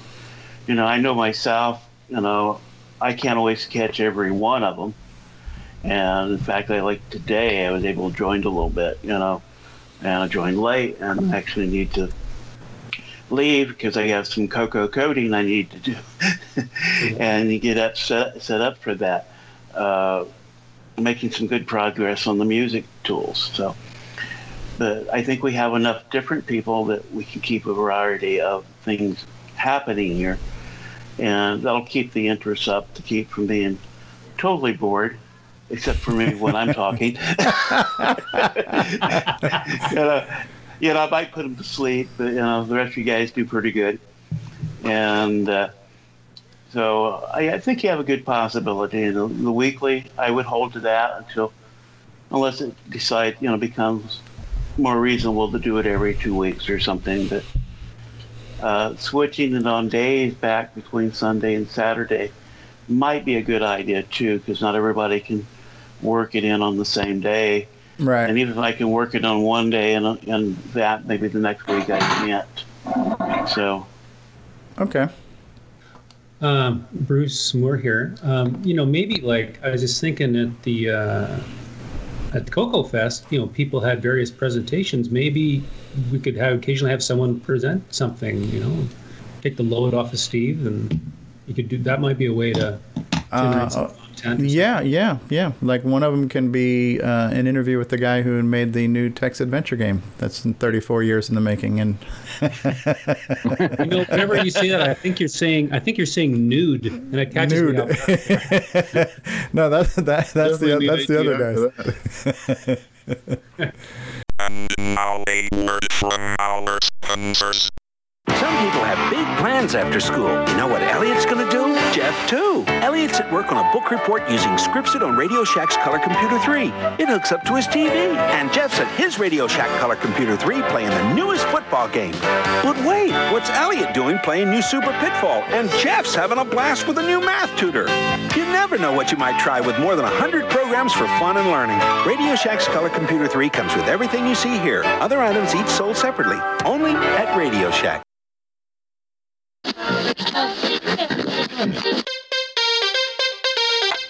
At home, at the beach, in your car, at the shop, at the office, anywhere you enjoy fine audio programming. It's North America's premier source for color computer news, the Cocoa Crew Podcast. This is John Linville. And Neil Blanchard. And we are the Cocoa Crew. I hope it's going to be a great show. Join John and Neil each month as they bring the latest news about the color computer, Dragon, MC10, and others. It's the Cocoa Crew Podcast. Visit www.cococrew.org and listen today.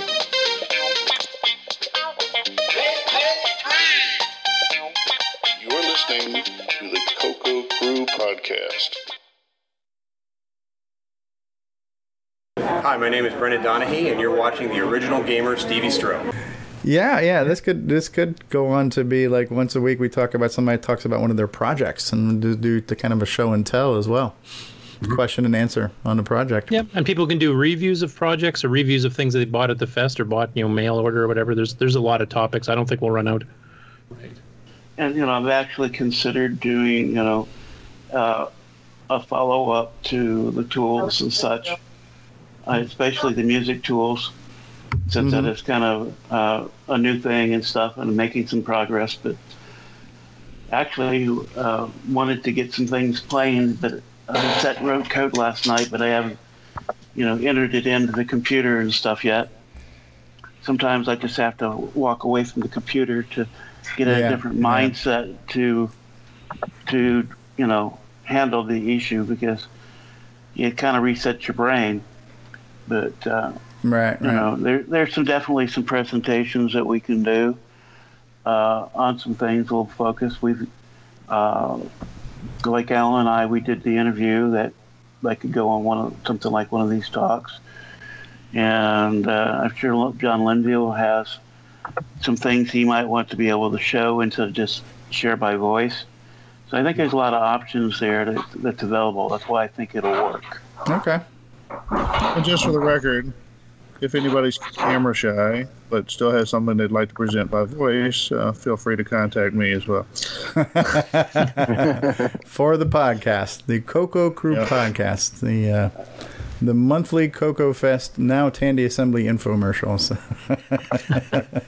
and John, just, you guys need somebody to talk to, do something, need to fill some time, let me know. I'm always, willing to help out. There seems to be no shortage of people willing to fill time for you, John. So, of course, I don't guarantee that your listening numbers might take a hit. Why did our podcast only get 50 viewers this month? Usually 300 or more. Yeah, that's impressive that you guys are getting 1,000 downloads every month. On the podcast. That's got to be that's very respectable. Yeah, it's closer to 1,500 usually, wow. Yeah, I'm pretty happy with that. Yeah, quite impressed with it. Yeah, it's a great show. It's a great show that's gotten better with time. So that's good. All right, guys. You think we've done a good enough job beating this one for now? The Cocoa Fest wrap up. We'll save some stuff for next week. Indeed. Okay. Yep. And I want to thank everybody who's been watching right now. And thank everybody who was here, took time out of your weekend. Definitely appreciate it. And I like the time slot where we're done before dinner. I don't like soaking into supper time. You're talking about just after lunch here. Yeah, don't make me hungry. You won't like me when I'm hungry. So. Oh, yeah, geez, like it's don't only we know 2 o'clock. We don't need a hangry video cast right now, right? A bunch of hangry people on here. So. Matt Witt says, regarding the various new audio devices available, could we see something retrofitting music on existing titles? That's an interesting thing. I'm not sure how easy it's going to be to retrofit without modifying the code. When you have to disassemble it to do that? Yeah. Yeah. Well, pretty much, yep. But it's been done before, not a big deal. Yeah, Curtis is like, yeah, but so. Curtis, same here. Curtis and I actually had a conversation on that. At the fest one night, so with Alan too. Yes.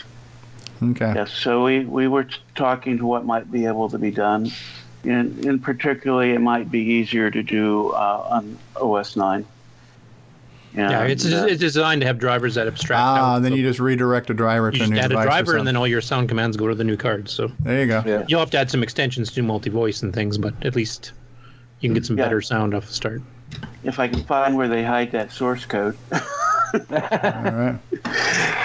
Yeah, I thought it was supposed to be on sourceforge.net, but I downloaded what I could do, and I haven't seen it in any of the zip files. So maybe I'm looking in the wrong place, or maybe I have to actually have CVS to actually.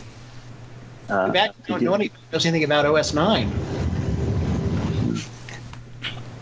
Those are the serious Coco listeners, right? What was that discussion?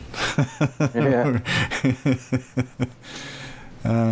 Interbank incident. They're saying that'd be good to get interbank incident hacked to do some better sound. I don't know if it does sound. It just does speech, right? I believe so. I haven't played it in a while, so. Yeah. Yeah. So it just Curtis, does a little speech. Yeah, kind of. If you got some links or something, or some of that source for the sound, you point me to so I can look at it. Yeah, I've been too busy with work catch up. I haven't had a chance to even set my Coco back up yet. So, but I'll get onto that probably later this week. Find that stuff, and then also get some other stuff. Like I have some source kicking around too. Yeah, so give me a look at it. I've got some cool ideas on how to implement some things for that. Do either of their current sound chips right now support speech synthesis as well, or is it just music synthesis? Just music. Well, I would say just music and sound effects. Yeah, it does have noise channel. But the ability to rewrite the interbank incident, for example, which is OS 9, to go to a different speech card. It's not the speech sound pack. There are no third-party speech synthesizers out there right now? No. I haven't seen anything, and I really haven't looked at anything in that direction. And, it would have to be a rewrite because there's not, system calls for the the speech while there is some system calls for sound. Okay. Interesting. So, yeah. Unless they wrote a special driver for that, and I haven't. There was an SS Pack driver, I think, that did support speech. There was, yeah. One, yeah. Okay. Wasn't very good, but it did work. Yeah. What is the deal with the interbank incident? Does that not work on a Coco 3, or is it just not the artifacts, or is there other compatibility issues with it? Because somebody was mentioning that in chat before, saying it'd be nice to have a patched version of Interbank Incident. I'm not sure if they're talking about just. Well, I think it supports RGB monitors already, doesn't it? Yeah, it does actually run on a Coco 3. It just doesn't support all the extra artifacts. Yeah. Gotcha. I haven't tried it in a while, so. Yeah. Cool. All right, guys. Well, I appreciate everybody being here this week. I appreciate everybody who came out to Coco Fest, all our speakers and presenters and exhibitors. I enjoyed it. It was a great weekend. It was great to see everybody.